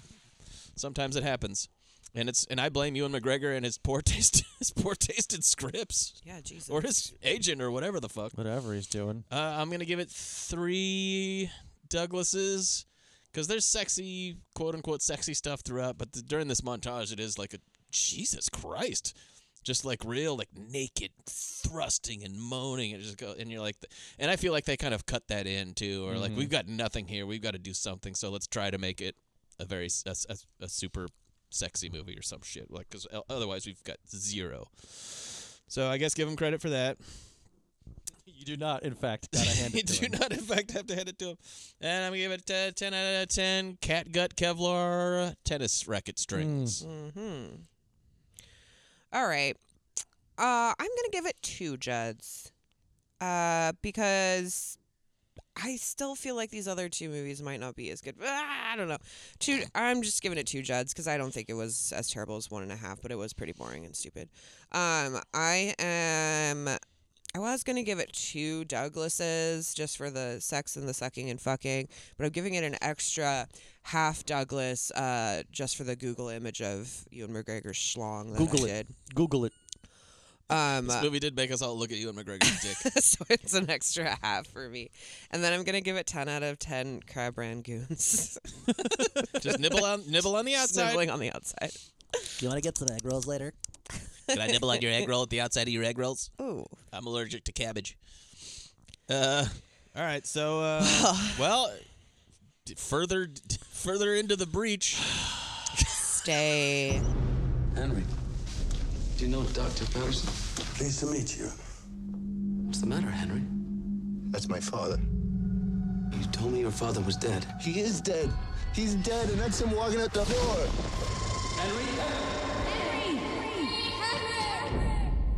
I'm a psychiatrist, and I want to know more about Henry Latham. Let me talk to him. First, I gotta find him. He'll find you. I've been waiting for you. Mrs. Latham, do you know how to contact your son? I'm a psychiatrist. You're a bleeder. I spoke to Maureen Latham an hour ago. She told you her name was Maureen Latham. Yeah, we were talking about her son. I went to high school with Maureen Latham. She's been dead for months. Between the world of the living. What's going on? I'm seeing things that don't make any sense, and I'm meeting people that are supposed to be dead. It's scaring me, Sam. And the world of the dead. All you had to do was stay. I'm leaving. All right, well, we lost Matt right at the beginning of Stay. What can you do? Matt. Damn it, Matt's got one of those delicious cup of noodles he's about to heat up. So should we wait for him? No. All right. We gotta so we have Stay, 2005, directed by Marc Forster, who did Monsters Ball, World War Z. World War Z. I kind of like that movie. Me too. And the Blind Blake Lively movie. I don't know. I definitely don't know. Is that what it's actually called? No, it's called. I can't see. Blind Lively. Blind Lively. Blake Blindly. Blake Blindly. Ooh, I'd watch that. And that's kind of a cool one about this girl who goes blind, and then her husband, she learns mysterious truths about her marriage. It's kind of a thriller-esque. Maybe, I don't know. He's generally known as, I think he might have done a James Bond movie too. He's generally known as just a journeyman hack kind of guy. Yeah. So this one, this might be my least favorite.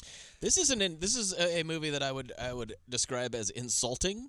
It has an ending that could only be described as insulting. Like Matt pointed out when we were texting about it, where he went how did anybody read this script and say yes to that? Yeah. I don't know how we want to do this. If we want to tease the unbelievably well, here's the thing. I don't even brutal really ending. understand what the movie. I don't understand what happened because your brain is inclined to give it more credit than it deserves. I had to look it up on Wikipedia to verify that this is what happens because it couldn't be. I was like, it can't be that stupid. I don't understand. Are we getting right into I don't know if we want to talk about the ending first or save. I'm or happy to talk about it right tease now because it's first of all, it's the only interesting thing about this movie, kind of like Jacob's Ladder, where it's at the end you're like, fuck. No, this movie is Jacob's Ladder meets The Usual Suspects. Oh, The Usual Suspects sucks. Yeah, it's Jacob's Ladder with The Usual Suspects ending. I'm not sure I understand the Usual Suspects reference there, but because it's all the stuff that he's picking out from this area and he's cobbling it together into his story. I mean, basically what happens is the whole movie. Wait. Should we talk about it leading up to him meeting Ryan Gosling and then talk about the ending because we haven't even introduced Ryan Gosling yet? I guess. Yeah.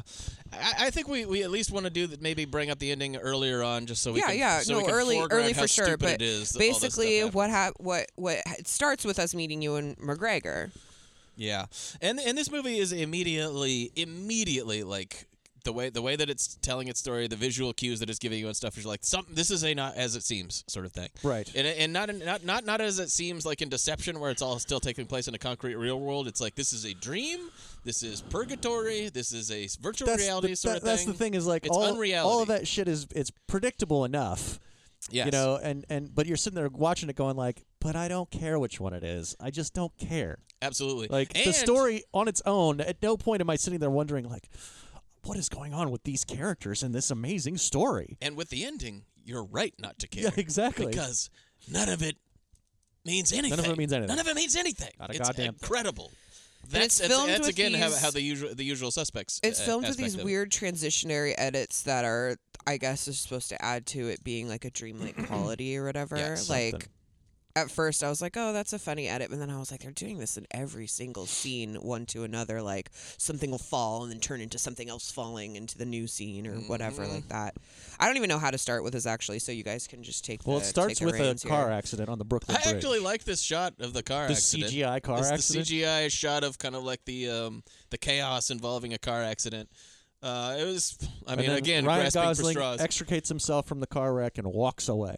And you're like, well, that was something. And then, of course, we're going to cut away from that and go to something else. Yeah. And we'll get back to it later and find out what that was all about. But I at least thought I didn't think it was great, but compared to the rest of the movie, I was like, that was something. And then we meet Ewan McGregor, and he's a psychotherapist. Dr. Sam Foster, and he's filling in for his like colleague, who turns out to be Garofalo. Blonde Janine Garofalo. And he's like picking up her patients while she's like away. Yes. And his she's patient, she's on like she's taking a staycation, if you will, because she's just exhausted. yeah. Turns out she's looped out of her mind, but doesn't matter anyway. And he's seeing her patients, and one of his patients or her patients is Ryan Gosling. again, the cast of this movie. It's got a good cast. Naomi Watts is in this movie. I love Naomi Watts. What the fuck? Naomi Watts, poor man, how the mighty have fallen. Oh my God. Just can't get decent work these days. But like it starts, and this is 2005, so sheesh. But it starts with like Ewan McGregor and Ryan Gosling having their first like interaction, and Ryan Gosling is like predicting hail. He's like, "It's gonna hail later on. I'm filled with guilt. I'm gonna kill myself. Blah blah blah. Anyway, see you later. I don't even want to be here." Yeah, he is just really depressed. He is fine arts major, whatever. He's decidedly not hot Ryan Gosling in this either. Yeah, he's not particularly hot. He's kind of creepy, brooding, like weirdo Gosling. Creepy, The brooding. scorpion jacket. Very sad. Definitely missing the scorpion jacket. He feels guilty about something, but he won't talk about it. He wants to kill himself. Won't say why. And then we 'Cause see he's stuck in this fucking movie. Yeah, and then we see Ewan McGregor. The whole movie. Very importantly, the whole movie is told from Ewan McGregor's perspective, which becomes particularly insane when we get to the like everything. I'm becomes already confused again. Don't let it There's confuse no you. reason to get confused. You can't give it that Tell power. that to my brain. We'll reveal what is happening. Yeah. It's so not worth your time that you could just put all your questions out of your mind. Yes, I can't let it rest. it's not. It's a total middle finger sort of thing. Which, like, again, The Usual Suspects does the same thing, but it works in that context. But that movie's entertaining the whole way through. And that had never been done. Yeah, right. Of course, that movie is fun. That the has whole way funny through. characters. Guys, It's that well movie written. is not fun or good. I don't know why everyone likes The Usual Suspects. I don't It's love it, but boring. we did it for the show like a couple years ago. And we all We three all of us were were sort of surprised. surprised, like, oh, I thought this was entertaining. It's not what it was made out to be when it came out. But No, people thought it was like a brilliant movie Yeah, and no, stuff it's like just that. fun. And no, we just enjoyed it. Yeah. That's about it. But yeah, we see Ewan McGregor and Naomi Watts, and they have a weird relationship. She's got scars on her wrist. Apparently, he treated her when she tried to end her life years before. But now that she's not his patient, they're together, which is really just not good. I do like to include the jokes whenever someone tells a joke in a movie, and so and like, you want to talk about. There's a joke that appropriate for this movie that means nothing and seems confusing, but it turns out is just about nothing. This is Naomi Watts' joke that she just sort of starts randomly telling to Ewan McGregor. They're lovers or married, perhaps. I don't know. Doesn't fucking matter. No, it because really doesn't matter. He's gonna propose because he has that ring. That's right. I have that ring. He does have an American accent in this one. But he's not as dweeby, but he's just a fucking doctor. I mean, again, this is a non-character. How do you feel about that, Travis? He's a non-character, which we'll talk about. But anyways, here's her joke. A king of Poland goes hunting in the woods, and suddenly, on the other side of the clearing, a farmer walks by. And the king raises Joke his already rifle. sucks, by the way. Oh, yeah, Like, yeah, the yeah. King of Poland? Oh. Excuse me? Get the hook. King, and it is sort of a low key. Sandman, tell him how you feel, guy. Clown comes out with a broom and pushes her out of the apartment. It is like a low key Polish joke too. Like great, good job, movie. Poland. Yeah. On the other side of the clearing, a farmer walked by, and the king raises his rifle, and the farmer yells, "I'm not a moose." The king shoots and kills the guy, and his assistant, shocked, says, "Sire, the man said, I'm not a moose. I'm not a moose." "Ah," says the king, "I thought he said, I am a moose." And then, and then Naomi Watts pauses a beat and goes, "It's a joke." You're like, is it? What was the point of it? Well, it turns out, just like in this movie, that the guy who said he wasn't a moose is just a character in the king's death dream. It is true. Yeah. It is an appropriate joke No, to tell in this it's movie. an appropriate joke to tell in this it movie doesn't because work. at the end you're like, who fucking cares and what? Because that's what happens at the end of this movie. It turns out every single character in the movie is a figment of Ryan Gosling's imagination during his death dream, and it's because all of them, in one way or another, in the real world, were present at the car accident that he died at. Yeah, but why would he be Ladder. having a dream about them without him being involved in the scenes that he's thinking That's of? a very good question. Because it's Who bad. cares? Because it's I bad. do. I can't. It absolutely makes zero sense. Why is a guy who was in a car with a lady who was in another car during the accident, why is he suddenly Ryan Gosling's blind chess-playing father, played by Bob Bobby Hoskins? Hoskins. It was lovely to see Bob Hoskins, by the way. I was Always so happy. excited. But still, like, you're watching this going like your first instinct is to go, wait, what? But don't give in to that instinct. No. Just go, no, leave. Just turn it off. All that's happened here is Ryan Gosling was driving the car. His parents were in the back seat. This is the accident that we see at the beginning. He accidentally, I think there's a tire blowout or something Yeah, like there's that. tire It's blowout. not his fault. Flips the car. His parents die in the And accident. his fiance. And his, I guess. Or he was about to propose to her because he has His the ring. fiance dies. His fiance dies too. Everybody's dead. And he is lying injured in the middle of the road, going through his death throes. Everybody is gathered around him from on the bridge. It's on the Brooklyn Bridge. Everybody is gathered around him going like, "Oh, is he okay?" Ewan McGregor and Naomi Watts are the two people closest to him. And they don't know each other. Yeah. They're just trying to help all him. just strangers on this bridge. And Ryan Gosling's brain, in his like final moments where all of his death chemicals are pumping through his brain, just concocts this whole movie story, interlocking all these different characters and giving them relationships with each other that do not exist, giving it this whole narrative, inventing a poet named Tristan something or other who Revere. apparently thought suicide was the highest point of art, creates a bunch of themes involving art and suicide and death. But then why in his But none of these dream- people know each other. Janine Garofalo is just some lady on the bridge going like, is he going to be okay? Into the story. Well, she's like, don't move him. I know you're not Okay, supposed to but move him. here's the thing, though. If he had a fiance or his girlfriend he was going to propose to in the car and he loved her and they had a relationship, why would he dream that she was someone that didn't know him and that he had only met one time instead of him being... I'm telling you, don't. I can't. I'm not sure.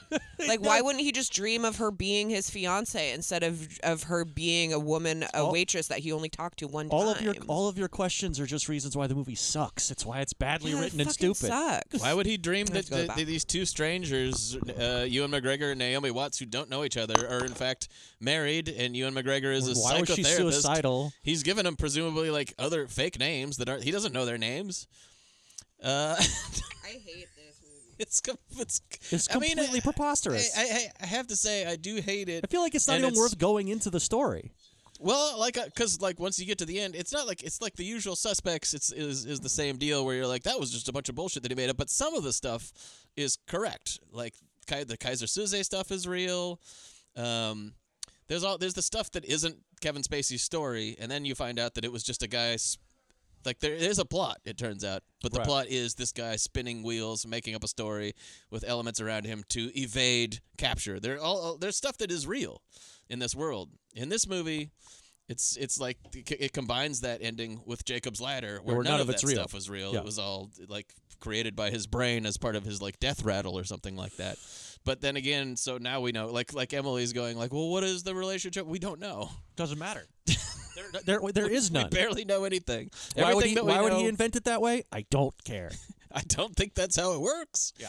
The entire reason that they did it was so they could have a twist. Yeah. It's like, we have a twist. We've and seen it's, Jacob's Ladder. We've seen to The Usual follow Suspects. some kind of dream logic. Like, you've had dreams where, like, somebody that you know is in the dream, but, like, it's Emily's not Emily. Emily is somebody else, but it looks like Emily. Yeah. You know what I mean? We've all had dreams like that. And they do certain things where moments of reality like kind of phase into it. So this weird dream story will be playing out, and then two people will like phase in that are actually people on the bridge going like, "Is he going to die? Is he going to be okay?" And then they fade back again, and it's like that's like a little moment of reality leaking into his. And it's like, is it thing. supposed to be scary or like, I don't know what it's even trying to be. Yeah, I mean, and it's immediately declaring itself to be in both Usual Suspects and Jacob's Ladder and all these sort of like reality isn't, or like eventually like later on they start building up the style that they use, and you start going like, wait a minute, maybe things aren't as they seem. Seconds into this movie, you're like, oh, this is one of those things where things aren't as they seem, just from the way that it's directed and stuff.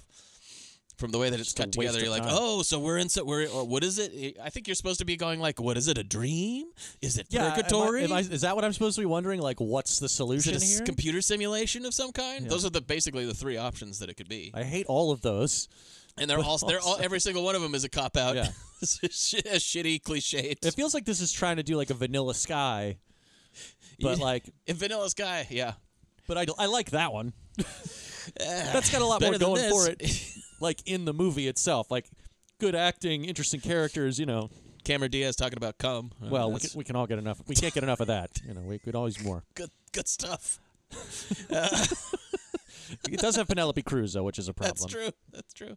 But yeah, I mean, we all know there's tons and tons of movies like this, and at this point, it's 2005. It was just like some studio was like, give us another one of those. Identity is another one of them. That one's good. Which is a good movie. And again, in Identity, you start to realize, really figure out that the unreality of the situation past the halfway mark. Well, I mean, I think if you go back and listen to that episode, you'll remember that I figured it out during the opening credits. Oh, you did? Yeah, and I was just like, I enjoyed watching that movie going like, yep, I'm right. And yeah, that's a huge part of it. Like even if you do know, like on rewatch, Identity's a really fun movie, and you're going like, I know what all this stuff is. It's still John Cusack, and all these fun guys. You feel like this should be able to play in that sandbox, but it absolutely doesn't. But the story is in this thing, the fictional made up bullshit story that ends up being completely flipped when we find out what the actual reality is like. Sad is like depressing it's and really slow sad. And boring too. Yeah.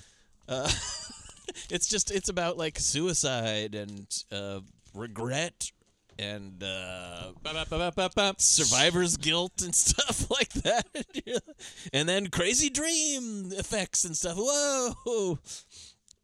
It'll like a quintessential sort of movie for nobody sort of thing, like that nobody could ever like. And what was anybody ever going to not be pissed off by the ending of this movie? I can't imagine. Actually, I can. Fascinatingly, I think you'll find this is fascinating. Was it Corey was like, I thought it was good. Yes, Corey. No, Corey watched this before I did because I had it in the splice room, and he was like, "Oh boy." No, but I was working at the Metro Cinemas. This is one of my classic Metro Cinema stories. And I was working in the box office. They'd put you in the box office. You stranded away from everybody else. Oh, it was the Coors Light Chill Zone and stuff. That was the Metro's version of the Coors Light Chill Zone. The Metro's version of the Coors Light Chill Zone, exactly. And like between movie showings, there'd be like nothing to do. I was working with a new girl who was working there, making small talk. The sort of questions that you ask. And so how many people you've fucked? What's your body count? Yeah, what's your body count, baby? You want to join my sex club on the phone? I've had sex with 4 ladies. Guys like me, no. Yeah. And no, but I go like, what's your favorite movie? And she goes, oh, it's Oh no. And this is Shut like it was not this I mean, one. I was probably 20 or 21, and she was probably 18 or something like that. Whatever. Fuck off. And she goes, oh, it's this movie called Stay. No. And I was like, and I go like, Stay? I've never heard of that before. And she's like, yeah, it's a pretty new movie.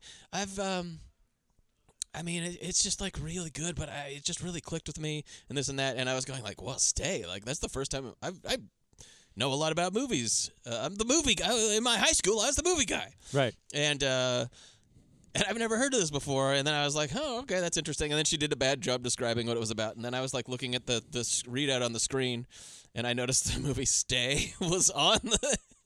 It was, and then I looked back, and right behind her was the poster for the movie Stay that had just like come into the theater like last week, and it was her first movie or her first favorite. It was her favorite movie. It was her favorite movie at the time. She had probably just watched it 3 days before or something like that. So she is one of those people that was just like whatever the most recent thing. Go for Go her. for her. If you like this movie, Go for you. It's like how they say with Donald Trump, whatever like the last thing a person told him is like what his policy is now. It's just like whatever the last movie I saw, that's my favorite. So for me, that would make my favorite movie Deception, which I watched last night.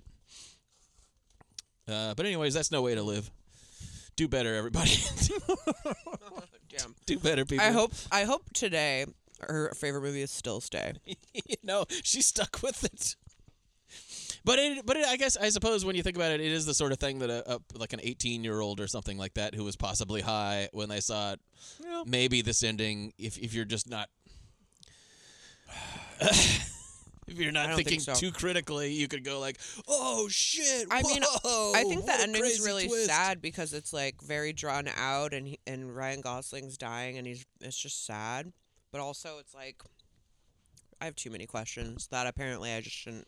I just don't think it's worth. I don't think it's There's only one bothering. answer to all of them. It's that the movie sucks. Well, I mean, to be fair, for some reason to the movie, the answer is always it's what Ryan Gosling is cobbling together with the elements around him during his death rattle. But then why would he make it so that his like girlfriend was a stranger?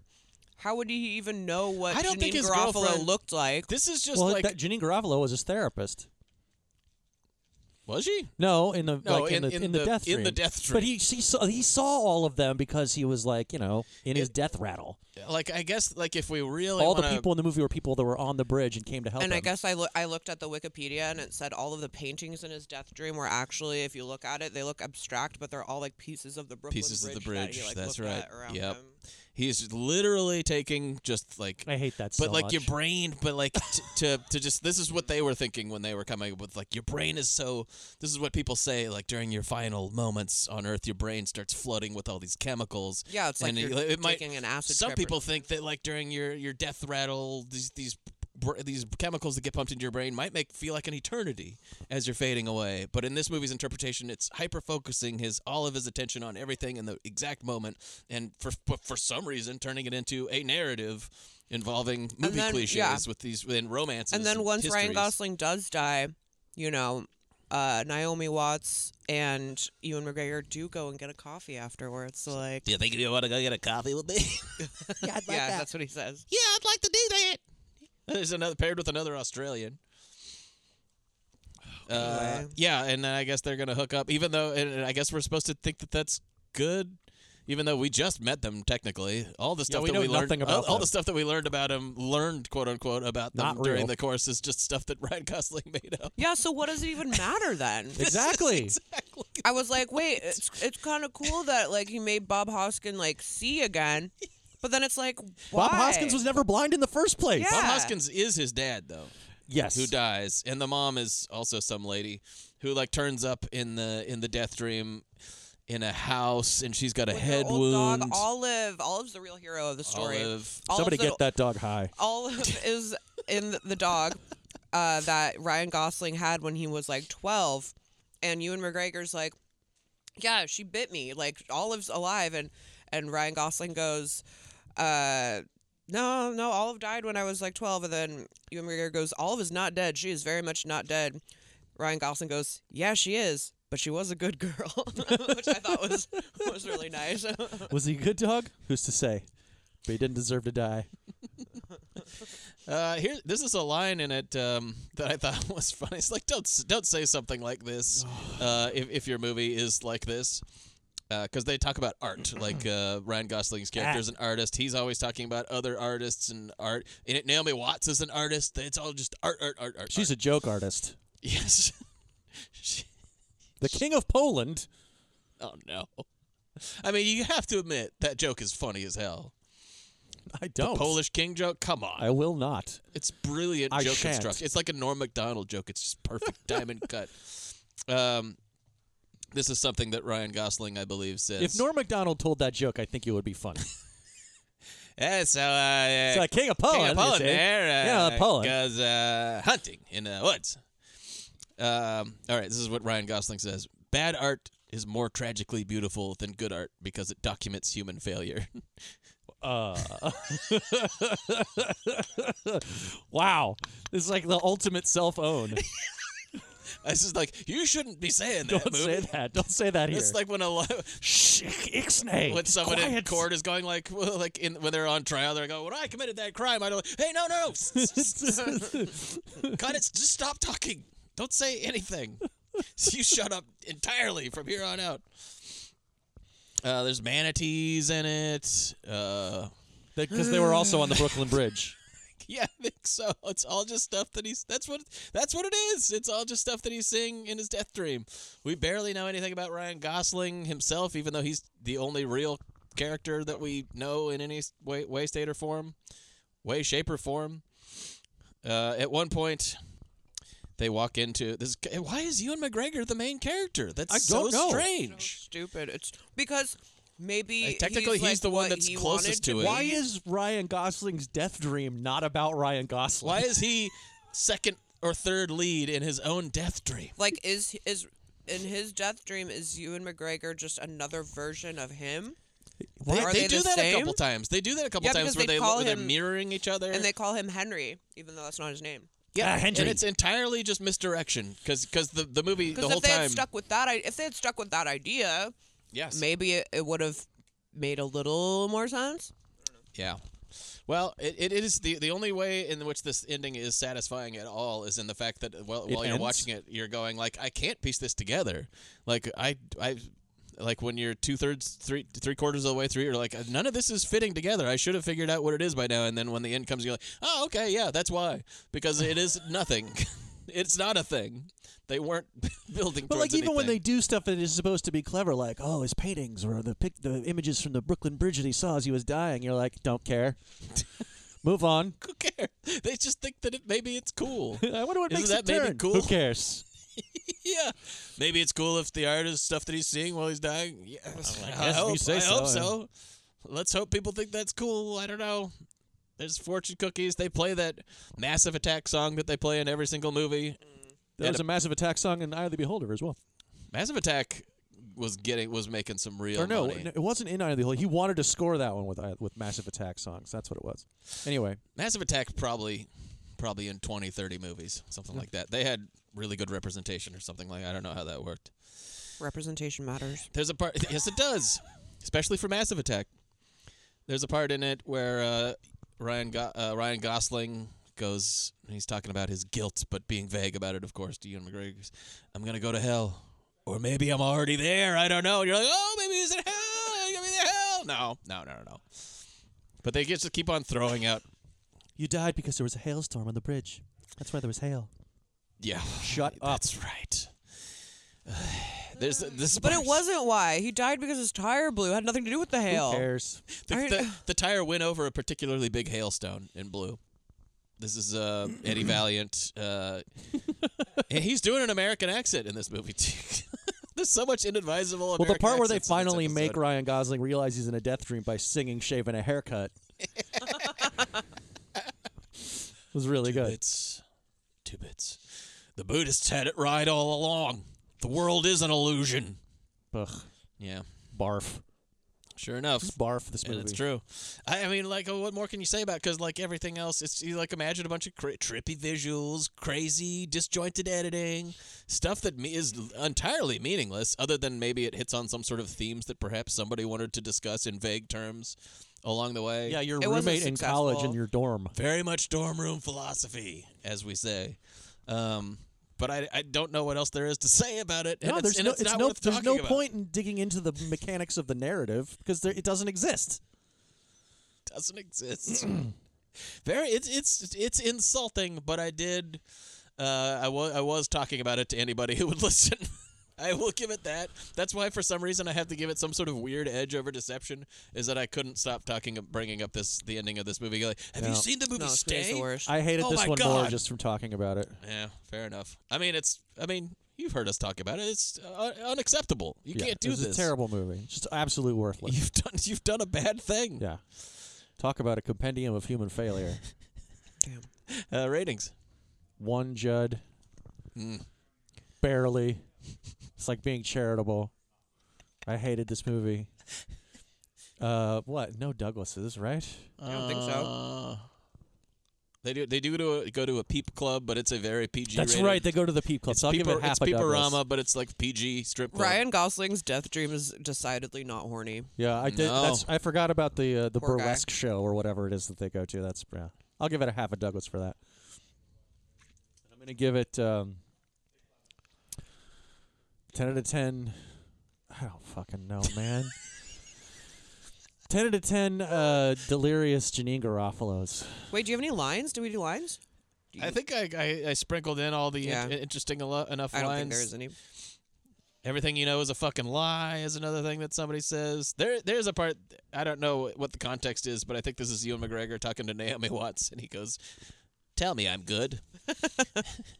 Which is the thing that Bart Simpson says to Milhouse's mom during an episode where him and his own mom are estranged. Oh my God. I'm gonna change it. I'm gonna give it 10 out of 10. 10 out of 10 jokes about the King of Poland. That's good. That's good. Here comes a joke about a King of Poland. Oh boy. Oh God. This should be good. This is always death. This is always death. Yeah. I guess I do. Even though I will talk to anybody within earshot about the atrocious ending of this movie, it is worse than Deception. You somehow. won't stop talking about it. It's starting to get on my nerves. We're recording a podcast about it. No, this is my death dream. Oh no! Oh, no. Oh, that sucks. I don't know what the fuck you're doing. Worst here. possible conclusion is that my life was just Matt Lynch's death. Oh my dream. God. Brutal. Oh, that sucks. You don't even want to know who you really are. That's the worst work of art imaginable. 0 Douglases. I sure as shit don't remember anything. And I'm going to definitely give it 10 out of 10 tragically bad arts. Yeah. Arts plural. Arts. Well. Okay. You guys know I give everything a little bit. I have a little higher of a scale. When it comes to Judds, when it comes to Douglases, I have a little lower of a scale. Sure. I'm giving it 1.5 Judds. I don't practically Oscar worthy. I don't have to explain myself to you guys. I think you kind of do. I think I don't know. It's not. It's like a movie that I watched. You know what I mean? Like, I feel like I've seen shittier movies than this. The plot sucked for sure, but it was a the quality of the film was fine, and the staff, the cast was great. They recorded all those images onto film, and they got them down for and transferred them to the appropriate. And I loved seeing formats. Bob Hoskins. That was really fun. All of the dog was great. I'm giving it 1.5. Go for it. And I'm giving it 0 Douglases. And I'm giving it 10 out of 10 balloons going to balloon heaven, which we didn't talk about. Oh God! It's a whole scene that they never do jack shit with, where like these piano movers are like hoisting a piano up to the top floor of a building, and then a balloon gets let loose, and you're always like, at some point that piano is gonna come crashing down. It sure doesn't. Nope. Reader, it certainly does not. That balloon was Benjamin Button's mom. Great. All right. Well, let's say we got that out of the way. Now let's talk about another awful movie that this is the second time I've seen this one. You put this. This is the second time I've seen it too, but I hadn't seen it since it first came out on video. Wow. And at the time it came out, I fucking hated this. Like, I hated it. It's worthy of being hated. I thought that this was like one of the worst movies I'd ever seen. Watching it yesterday morning, you put it very well when I texted you about it. This movie's too peculiar to hate. It's terrible. Don't get me wrong. Terrible movie. Absolutely a bad movie, but I found it like stupidly ambitious. Yeah. And it's trying to do all this stuff. I hate all the stuff it's trying to do, But it's up to something. But it is trying to do all Stay is trying to do is be completely derivative, be these like the kind of movie that people were liking at the time. Deception, it's trying to rip off Derailed. This is a movie, I don't know what the fuck they're trying to do with this movie. I mean, it is unique. It's inscrutable. And also, like, stylistically, what's going on? There's stuff going on here. Like, it's kind of a little Terry Gilliam. There's, like, there's all this weird production design. The characters are, like, totally, nobody's human in this. By the way, the movie is called Eye of the Beholder. Eye of the Beholder. And it's a Christmas movie. Or just Of the Beholder if you go by what's actually on screen. Because the title card is a shot of Ewan McGregor's eye, and then it says Of the Beholder. And that's how you know you got something that is trying, that is real sweaty and trying real hard. It was and definitely not, sweaty. Not pulling it off. Howdy, race fans. How's it hanging? Just fine, thanks. Boss wants a word. You're online. Sir? Personal problem has developed at home that I'd like you to take a look at. Yes, sir.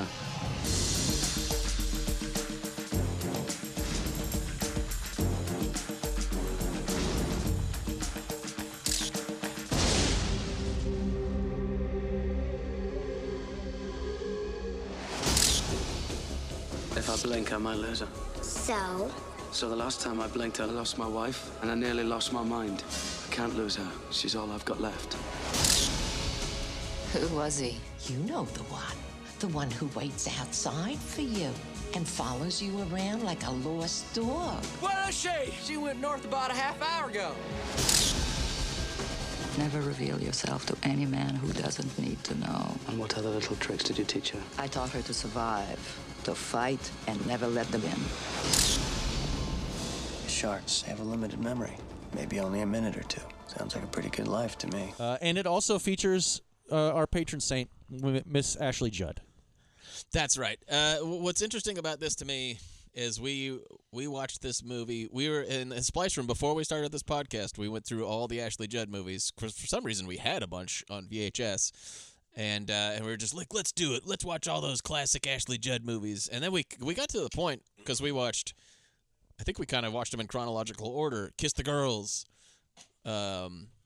Double Jeopardy, my personal favorite. Double Jeopardy. Twisted, High Crimes. They're Ashley Judd movies. Mm-hmm. And then we all were like, Eye of the Beholder, an Ashley Judd movie. It came right after that. Mm-hmm. It was during this period. And you're like, with that title, with Ashley Judd, with Ewan McGregor, with this, here we go. Another Ashley Judd movie that's going to be like all the other Ashley Judd movies. And then we watched this. And we're like, what the fuck? The fuck is this? Because this is not that. And you got to give it that. Directed by Stephan Elliott, who did Priscilla, Queen of the Desert. Yes. Amongst other things that I didn't write down. It's the kind of bad movie that you're like, this has to have been made by someone with some kind of vision. Yeah. It's not good, but like this isn't the work of a mediocre. This has got to be a person who did something good. Yeah. It's based on a novel, and the novel's been turned into a movie once before. Oh, really? What was the movie once before? I can't remember what it's called. It's directed by a guy named Claude Miller. Now that I know we're in your death dream, I don't trust anything you say. Exactly. It came out in 1983. Cool. I can't remember the name of it right now. It's like Deadly Web or something. I don't know. That sounds right.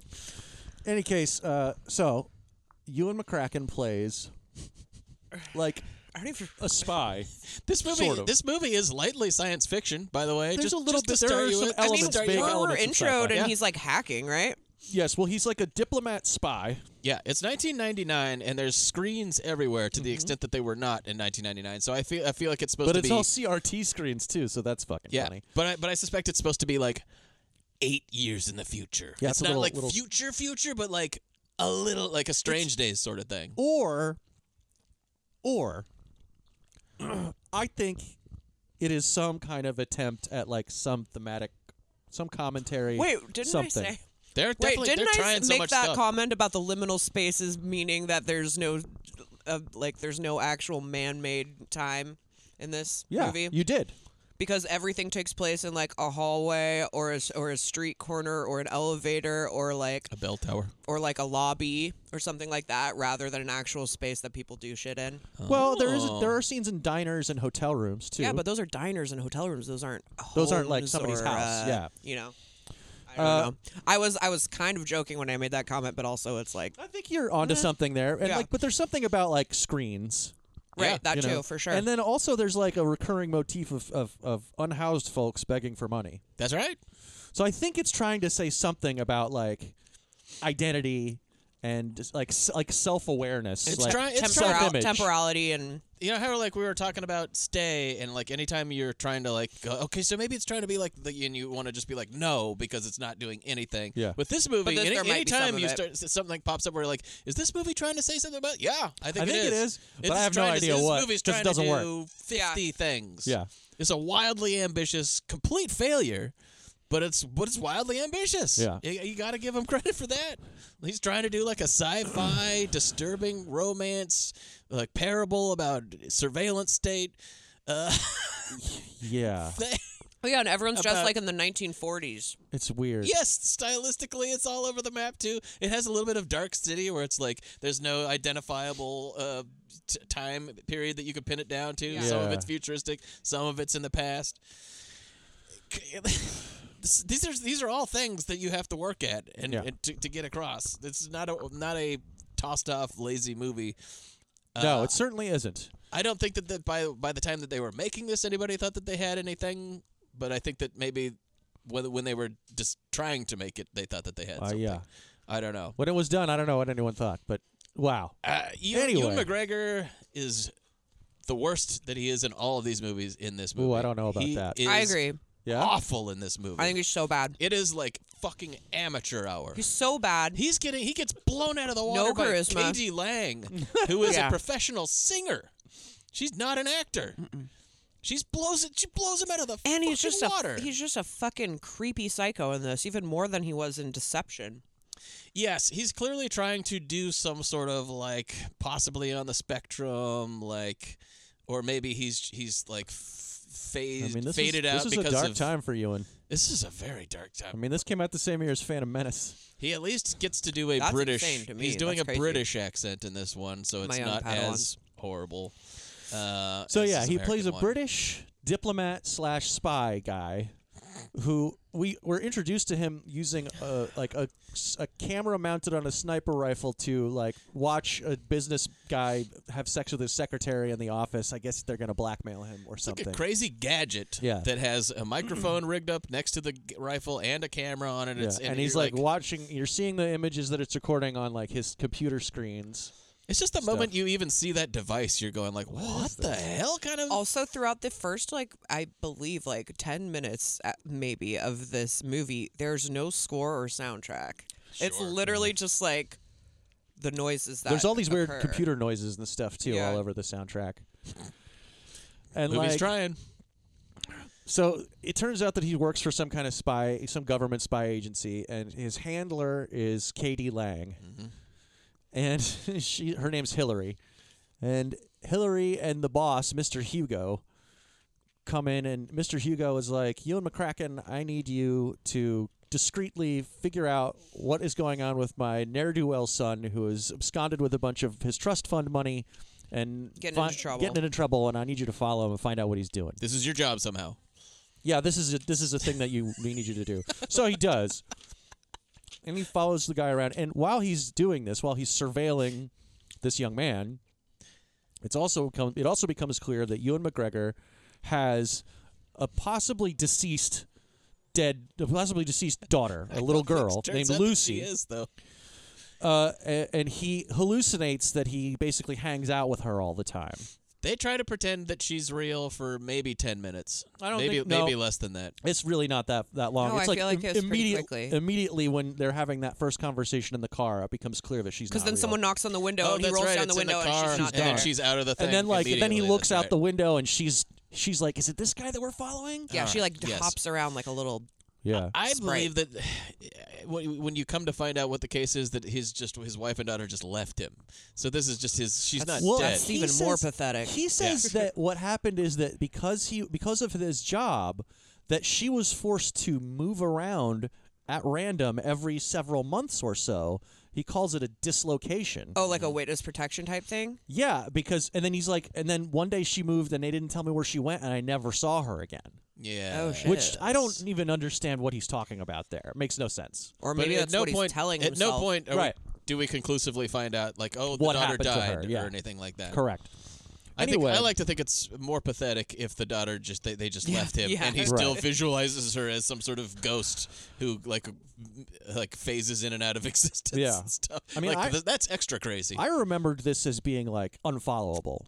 Oh, it's a bad movie. I found the plot pretty concrete, like for the most part, like easy. I mean, compared to Stay, dude. Yeah, right. Like, there's a lot more to hold on to now. This is presumably all happening. Yes.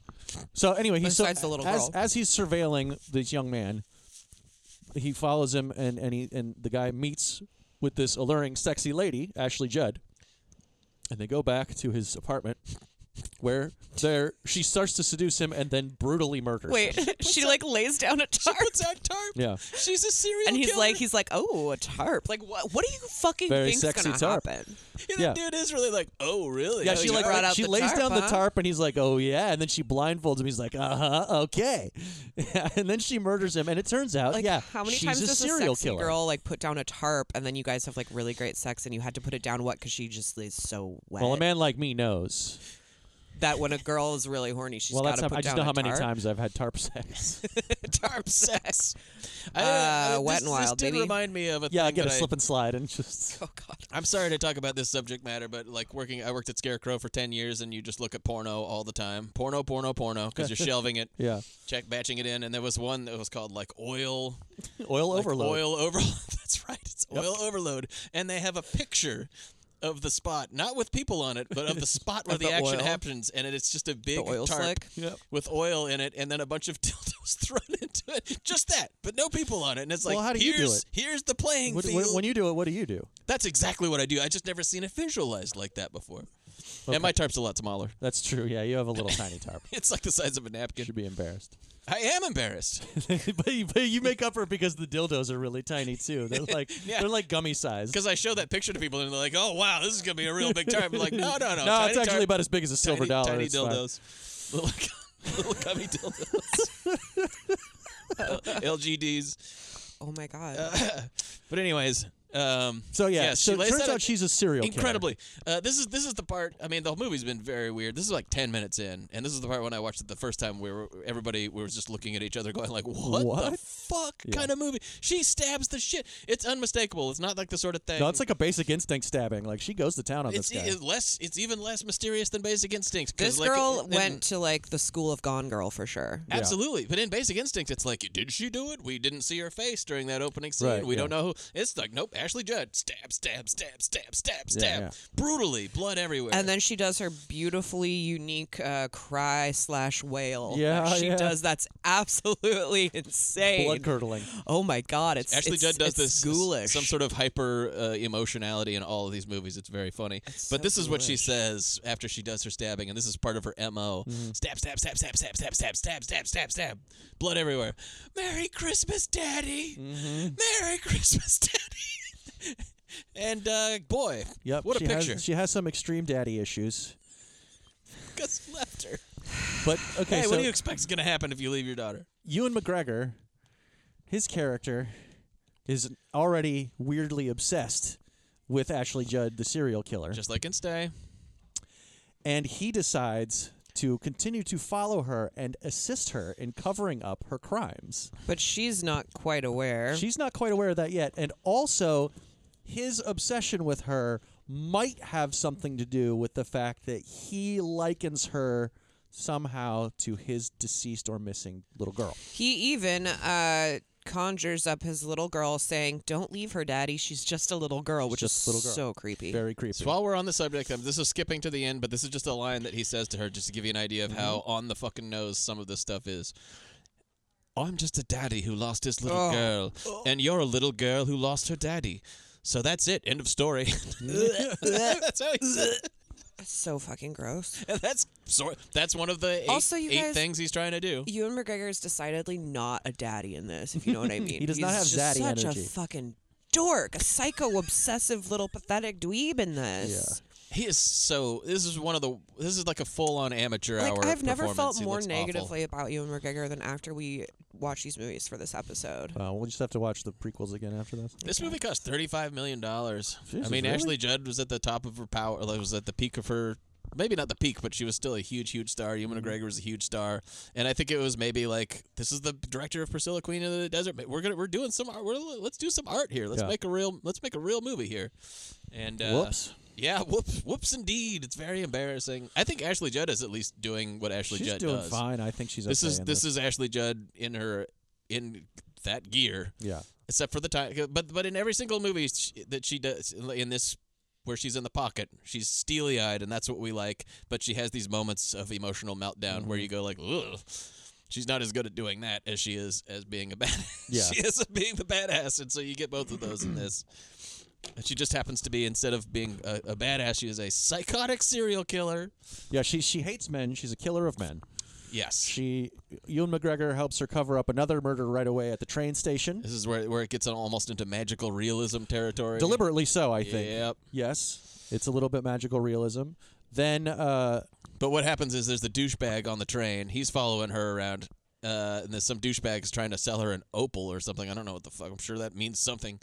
Well, she's into stones and numerology and astrology. And she's also she has a lot of wigs. Yeah, she has a lot of wigs. She was like a wig seller or a wig maker or something. And she learned it from her headmistress. From her headmistress. We'll get at to the that. girls' boarding school. But There's so many random details in this movie that sound so dumb and bizarre saying them out loud. Yeah, she's a wig maker. She learned her trade from the headmistress at the girls' boarding school before she became a serial killer. Played by Genevieve Bujold. But you and we don't see quite what happens with Ashley Judd and this douchebag guy. I think she kind of goes like, maybe I'm seducing you, and he's like, okay, maybe. Cut to Ewan McGregor. Argyle. Like the train has stopped. Ewan McGregor's walking up to the window where this to a window on the train, and it looks kind of like yellowish greenish in the window. You can't tell. And then the corpse of this guy floats to the window because the bathroom of the train has been flooded and he's been drowned in it. Yeah. It's pretty weird. It's quite the image. Really weird. You gotta at least go like, I mean, it's a like, cool that's image. It's a cool something image else. for sure. And sometimes the movie does something where you're like, I haven't seen anything like that before. And you get the classic shot of someone opening the door and the flood of water, like, ah! So she's killed 2 people. One she brutally stabbed to death. And they kind of abandon her being a serial killer thing, halfway into the movie as well. Well, certainly, like the cops start to catch up to her. Yeah. And then like the one cop comes to her apartment and she kills him. That's right. She kills a cop. And now Ewan McGregor has basically like full-time devoted himself to following her around and like being her guardian angel. And like Katie Lane can't get him to tell them what he's doing or whatever. He's still pretending to be following the boss's son. Yeah, but they're getting frustrated because he's not giving them actual information or whatever, and so they're like, we can't even get a hold of him anymore. Yeah, and he also wants to. He's using his resources to try to figure out who she is and learn about her past and stuff like that. And I believe that they follow her. He follows her from New York to Chicago to Alaska, all over the place. It ends in Alaska. Yeah. One of the many big swing visual motifs that this movie tries to do. Ewan McGregor collects snow globes of each city that he goes into, and they keep doing these shots where the camera zooms into the snow globe of the next city that she's going to, Chicago, and then it will phase into the actual cityscape itself. The movie is trying on all these different fronts to be original and innovative. I found it kind of at least formally arresting in more than a few spots. Even if it's stuff you don't like, you got to be like, well, that's something that you had to try to do. That's a genuine idea. That's even if I don't like it, that's creative. It's got a million things more going on than any of the other 2 movies we watched. Absolutely. Even though it's still just as bad. Just as bad. It's just as bad as the other 2. It just happens to be trying harder. Yeah. But she falls in with Patrick Bergin, who is a blind man. Okay, this is the second movie with a blind guy out of the 2 out of 3. So she meets Patrick Bergin in the train station. He has a lot of money, but also He's I rich. do believe she actually falls in love with him. She does. They fall in love. I like them together, and they're gonna get married. They're cute. And he opens up an astrology and numerology store for her. Oh yeah, she's always talking about how she's a Pisces. Yeah. Totally. And she wears a little Pisces necklace too. Her numerology store is called Canvas in the Sky. Beautiful. Gorgeous. And Patrick Bergin declares it Charlotte's Den of Astrology and Numerology. And she really is in love with this guy. And then, of course, because there's all kinds of symbolism and stuff in this movie. The reason that she's able to fall in love with this man instead of murder him is because he's blind. Can't see her for what she really is. Don't we all wear masks too when you think about it? Yeah. But Ewan McCracken puts a stop to this because he's like, this is fucking hilarious. He thinks that she's gonna murder him, and so she's gonna try to stop them from getting married. They're on the way to the wedding. On the way to the chapel. Before we get to that, there's a really funny scene too. This outside the house. Outside the house. Yeah. This is extremely funny, and then it gets even funnier. Okay, because he's outside the house. Straight up, she is in love with Patrick Bergen. Probably ready to leave all of her serial killing ways behind. Was just looking for a man who could love her, and she found one. And he's rich. Everything's working great for Ashley Judd. And I think they have pretty good chemistry too in their scenes. Sure. I mean, again, Ashley Judd, not the problem with this movie. And so Ewan McGregor's like hiding behind a log, and then she like leaves, and she's like, "We're gonna go get married tomorrow, Patrick Bergen." And he goes, "Yeah, that's good. I'm happy. Great." She gets into a car, drives away, and Patrick Bergen, using blind powers, can hear. He's like, I know you're out there. I know you're out there, Ewan McCracken, or just someone. He doesn't know that it's him. I know that someone's out there. Come out and talk to me or whatever. Counselor. And hilariously, and I'm gonna put. I got the video of this. But Ewan McGregor, he's behind this log, and he's like, I've been caught. And then he goes, what he decides to do is pop up, run over to him, punch him in the face, punch a blind man in the face. Ewan McGregor sucks in this. He starts kicking him in the stomach, and he's going, "Open your eyes, you stupid blind bastard! She's gonna kill you! She's gonna kill you!" And then he sprints away, like the scene at the like in Train Spotting. Outstanding. It's like they start playing Lust for Life and shit like that when he's running. Absolute psycho nuts. behavior. And then it gets funnier. Ewan McGregor, he's been living in a bell tower. You better believe it. Literal Hunchback of Notre Dame over here, watching Ashley Judd try to live her best life. We find out that he's been living in the bell tower because it cuts to the bell ringing, and he wakes up, and he's like, he's got like a cot in there, and there's pigeons and stuff. He's got his ghost or whatever, his little ghost daughter, hologram daughter.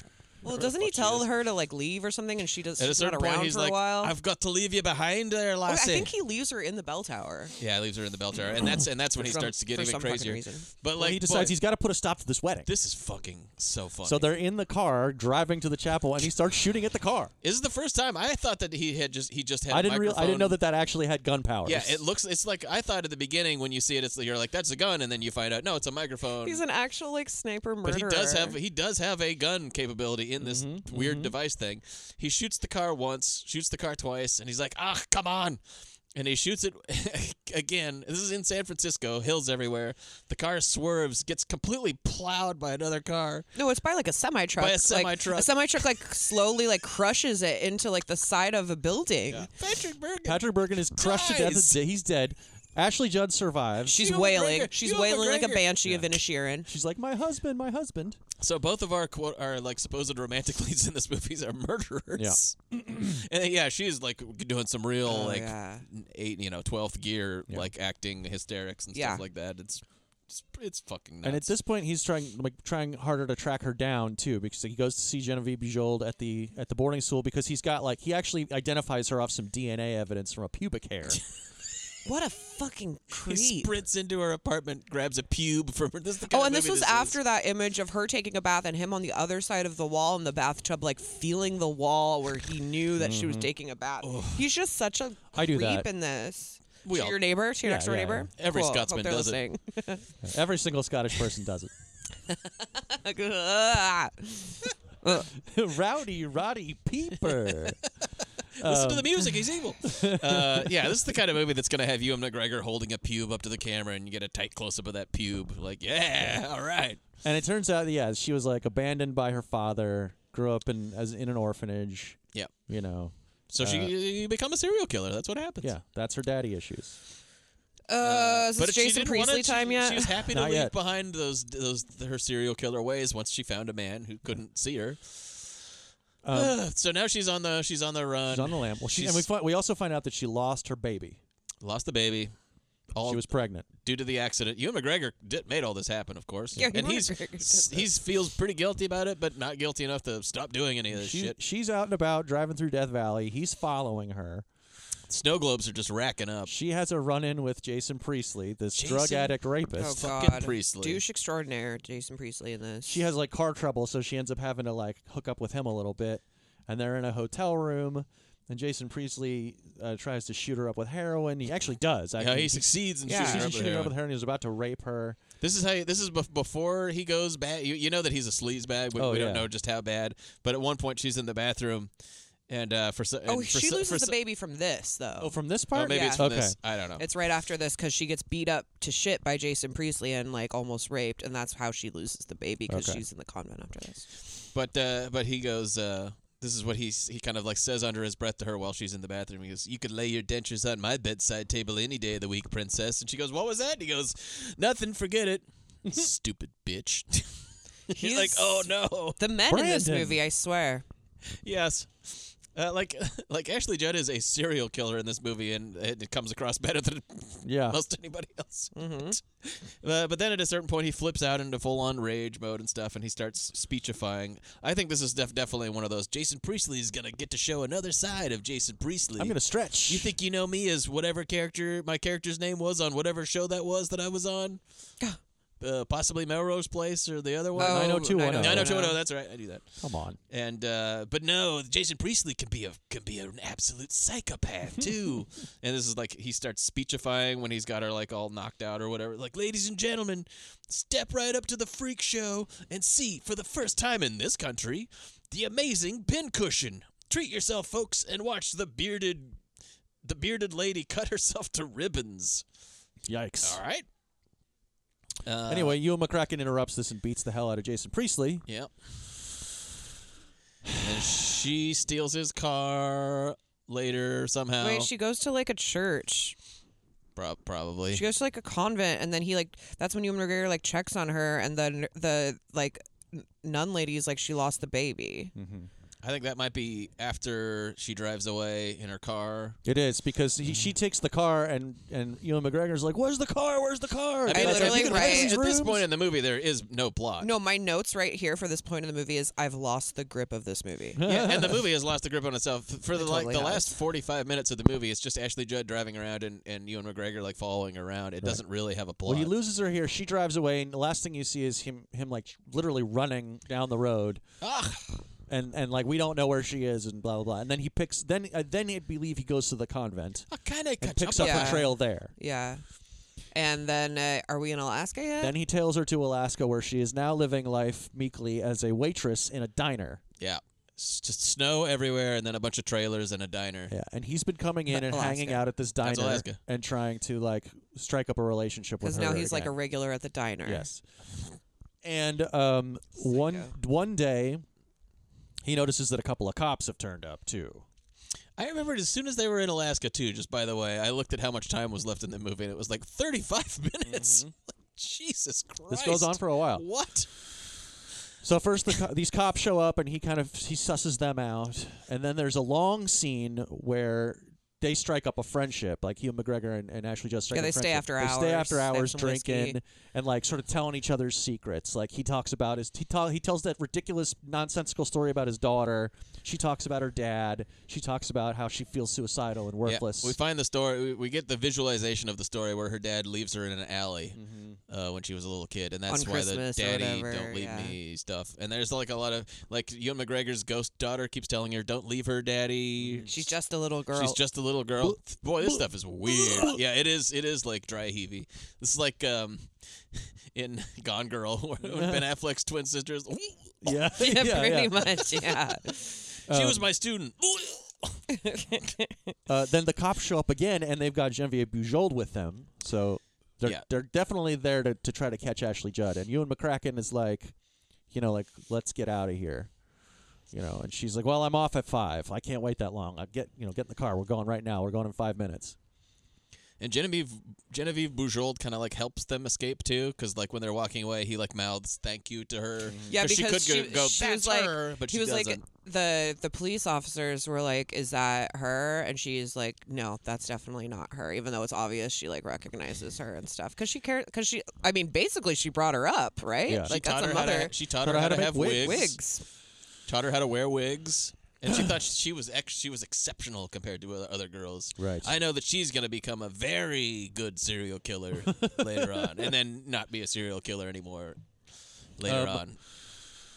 They go back to Ewan McGregor's trailer, And this is where you get this. It's almost like a scary reveal. It where is. he pulls the curtain. He's such a psycho. And you see all of the snow globes, and each snow globe represents a city that he followed her to, and it's like 100. He basically has like a shrine to her. Well, because of that and because of a few other things, she realizes now that the guardian angel that she was sort of talking about is actually him, and that he's like, been stalking her. Mm-hmm. And she freaks out, As she shoots should. him, which seems to have no effect on him at all. It like knocks him down, but he's fine.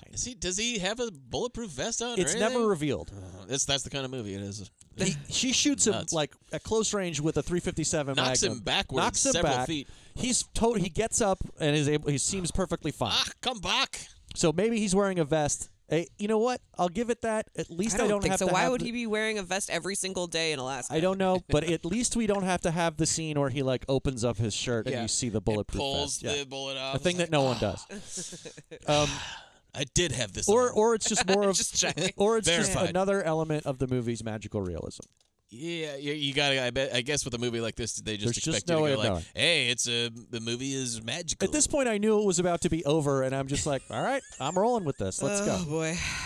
And now then we got a she car takes chase. off in his car, and he gets on a motorcycle and catches up with her, and then she drives off a snowbank, This movie's fucking crazy. crashes into the ice on the top of a lake, and Ewan McGregor extracts her from the car. This is really. I thought that this was really funny because And I think that she goes, "I wish you love," and dies, and then the movie is Why over. did she say that to him? I don't know.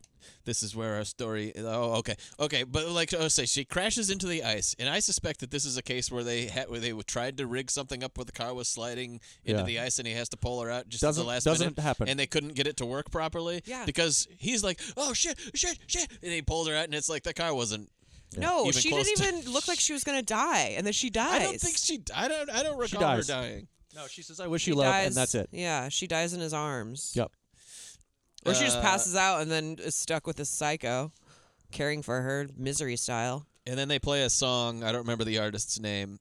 And the first lyric of the song is, "This is where our story ends." Yep. This movie is absolute Wow. batshit. I mean, what kind of movie is this? It's got thriller elements. I think it's trying to be some sort of fatalistic, twisted romance, magical realism. Yeah. It's lightly science fiction for some reason. It's heavily stylized. And they're trying to establish that there's some sort of connection between these two characters, but it doesn't come through emotionally at all.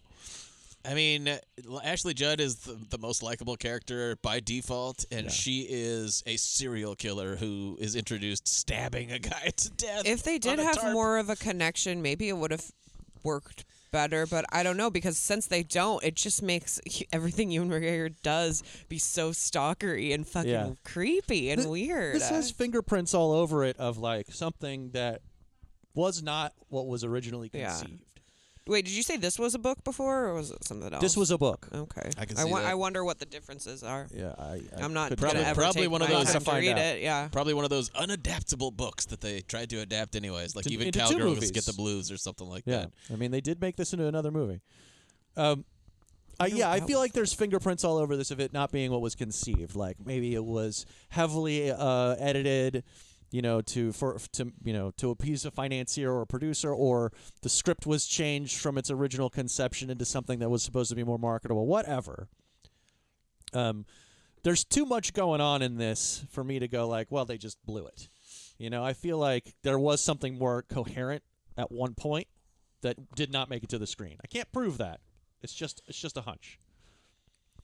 And it's a bad movie, Yeah. but it's like I think I remember watching it the first time and just having this feeling like this person who did this had to have done something good beforehand to be allowed to Priscilla's do something really good. like this, and it turned out it was Priscilla, Queen of the Desert, and it's like, okay, yes, that actually totally makes sense. And that guy did not get many more opportunity. I think this might have been the end of that for him. I don't know. Yeah. But Priscilla's really good, and it was just sort of, it's like sometimes directors get that next chance and they really go for broke, and it doesn't work out, and that's what this is. I mean, it's a terrible movie, but this is the second time I watched it and I was dreading it. Like remember when I was the boiler was broken in my apartment. I had to take those cold showers. It was like this when I was putting this movie in. It was like the same as when I was about to jump Stepping in. into the shower. I was like psyching myself up and just tensing my body. Like, okay, do it. And then I watched it this time, and I'm not gonna say that I liked it, but it is just like, goddamn, every 2 minutes something completely insane happens, and you're like, I can't believe this is a movie. Like, I kind of do recommend it if you're really into strange movies. I'm kind of interested in watching the 1983 French movie. Yeah. Isabelle Adjani is the main lady in it. I don't know. Adjani be good. It says it has all right reviews. I don't know. Maybe I'll check it out. Maybe you will. Maybe I will. Any more lines? This is Bujold talking about how, her mentorship with her. I taught her to survive, how to fight, and to never let the motherfuckers in. Survival of the fittest, Joanna, is what I would have said. It's an example of what I would have said. This is just K.D. Lang talking to Ewan McGregor, because Ewan McGregor goes off and just starts stalking Ashley Judd. And he's doing a bad job at doing his job, so he'll check in with K.D. Lang every now and again, and this is one thing that she says to him, and I'm just like, is this some Australian phrase or something? Or she goes, where the hell have you been? You go shitting through a tea towel. Yeah. I didn't catch that one either. That's was the weird. line. One more time. You go shitting where the hell have you through a been? tea towel. That's the context. You go shitting through a tea towel. That's it. I thought that it wasn't like, where have you been? You've been doing this. It was like, I'm not helping you. Where have you been? You can go shit through a tea towel. Yeah. I don't know. I have no She idea just what says it means. weird. Oh, it could just be like a weird reading or something, but very, very strange. I've never heard that before. I've never heard either. I'm going to be saying it all the time now. Yeah, you've been saying it all week. It's very frustrating. This is a thing that some characters say about Ewan McGregor. I think it's like K.D. Lang talking to one of her coworkers or something. I thought this was funny though. He's gotten a lot worse since his wife and kid went AWOL. It's like, that probably wouldn't help a guy all that much. Maybe, and this is Ashley Judd weirdly talking about her angel, who turns out to be Ewan McGregor. My angel. Maybe he'll come back someday and bury me in my favorite graveyard in Valdez. And I bet he does. The kind of person who has a favorite graveyard. You guys don't have favorite graveyards? Maybe that's what that final image is over the end credits of the. Maybe that's her grave. Yeah, I do. Oh, I do actually kind of. I did think this line was funny, and this is at the end when she's pointing a gun at Ewan McGregor after the reveal of all of his terrifying snuggle hoops, and he goes, "No, don't do this to me." Yeah. I know that you do this, but not to me. Yeah. When he's in the It's a diner, fuck around and find out kind of thing. When he's in the diner ordering breakfast, and he was like, one order of the omelet with herbs. Oh, I mean herbs. I mean herbs. Weird. Yeah, we would totally, like, Americans will totally call you on that shit. Yeah, you we won't know limey. what the fuck that's like you're the German talking or the about. American Herbs? three. Go the fuck back across the pond. Yeah. You sack of shit. You limey. We beat your ass in World War II. Yeah. Oh God. Ratings. Jesus. I'm giving this 2.5 Judds. It automatically gets 1 Judd. Oh yeah. Goddamn right it does. But I'm giving has it to. 2.5. There's a part of me that would want to give this 3 just because I found it, as you said, too peculiar to hate. Mm-hmm. But it sucks. It's terrible. Don't make no mistake. It's a bad It's movie. failing at the stuff that it's trying to It's do. an absolute failure. But I was mesmerized by it. I'm going to give it 2 Douglases. There's some nudity in this movie. Some nudity. There's the scene where the cop tries to fuck her. Ashley Judd's naked at one point when she's getting into the bathtub. Like, jeez. The whole thing where Jason Priestley tries to assault her. Yeah. All kinds of stuff. It's yucky. Uh-huh. And I'm gonna give it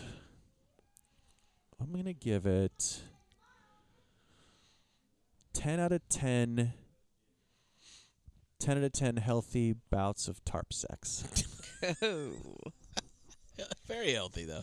Yeah. The tarp sex in this movie didn't seem particularly healthy. Not She for does him. stab him 1,000 times. Well, you got to be the guy with a knife.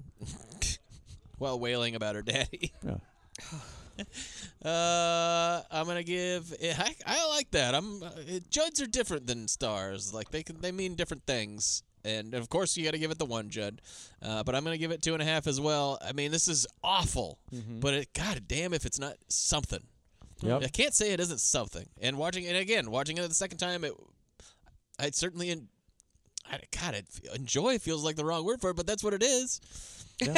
I did. It feels I enjoyed wrong, it but more. I did it. was just constantly going like, "Jeez, what? Whoa!" Like it's a fucking crazy movie.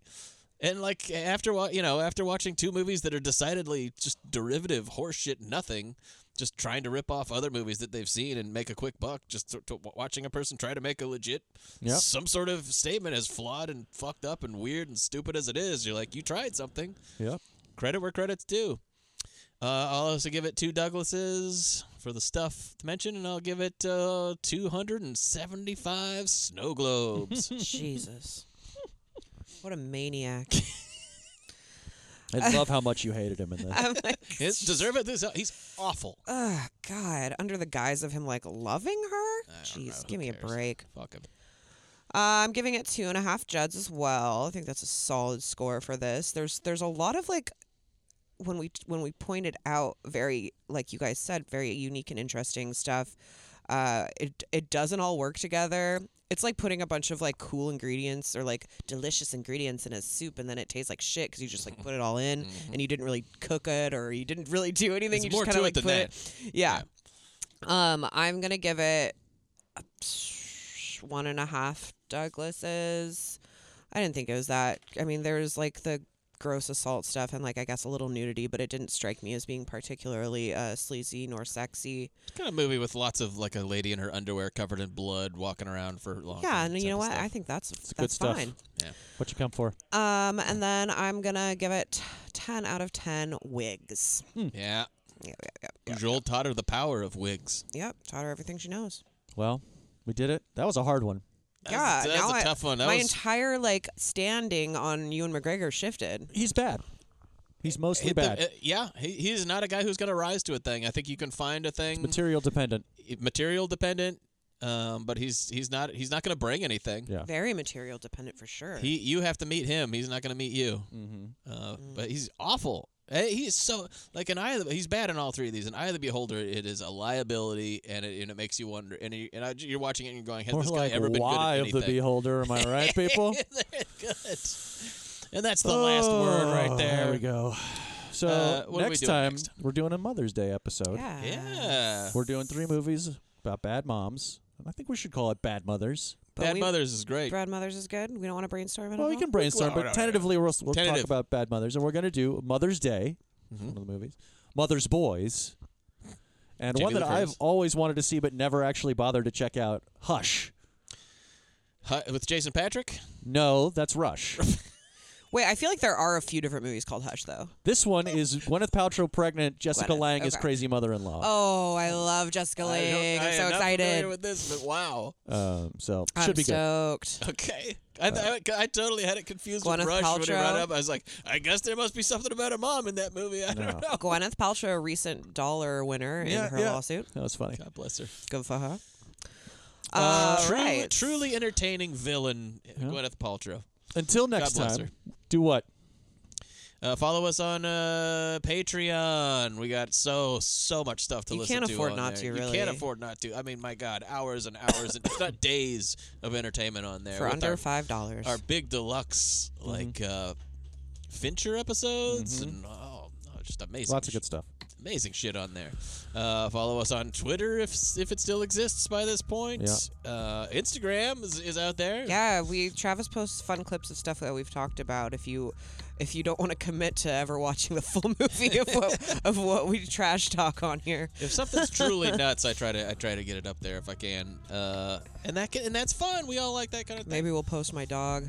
Yes. Oh, you gotta post it. It's hysterical. But yeah. We'll be on theme next time, Mother's Day. I'm excited. Exciting. And then we've got a special treat for you guys after that, but we're not revealing it yet. Do I know the special treat? No, I'm going to reveal it to you guys off the clock. Wow. Yeah. Ooh. So we've got that to look forward to. Yay. Thanks for listening, everybody. We love you. Until next time, Don't be a Ewan McGregor. don't be Ewan McGregor. And The suspense is killing us. Bye. Bye-bye. Bye.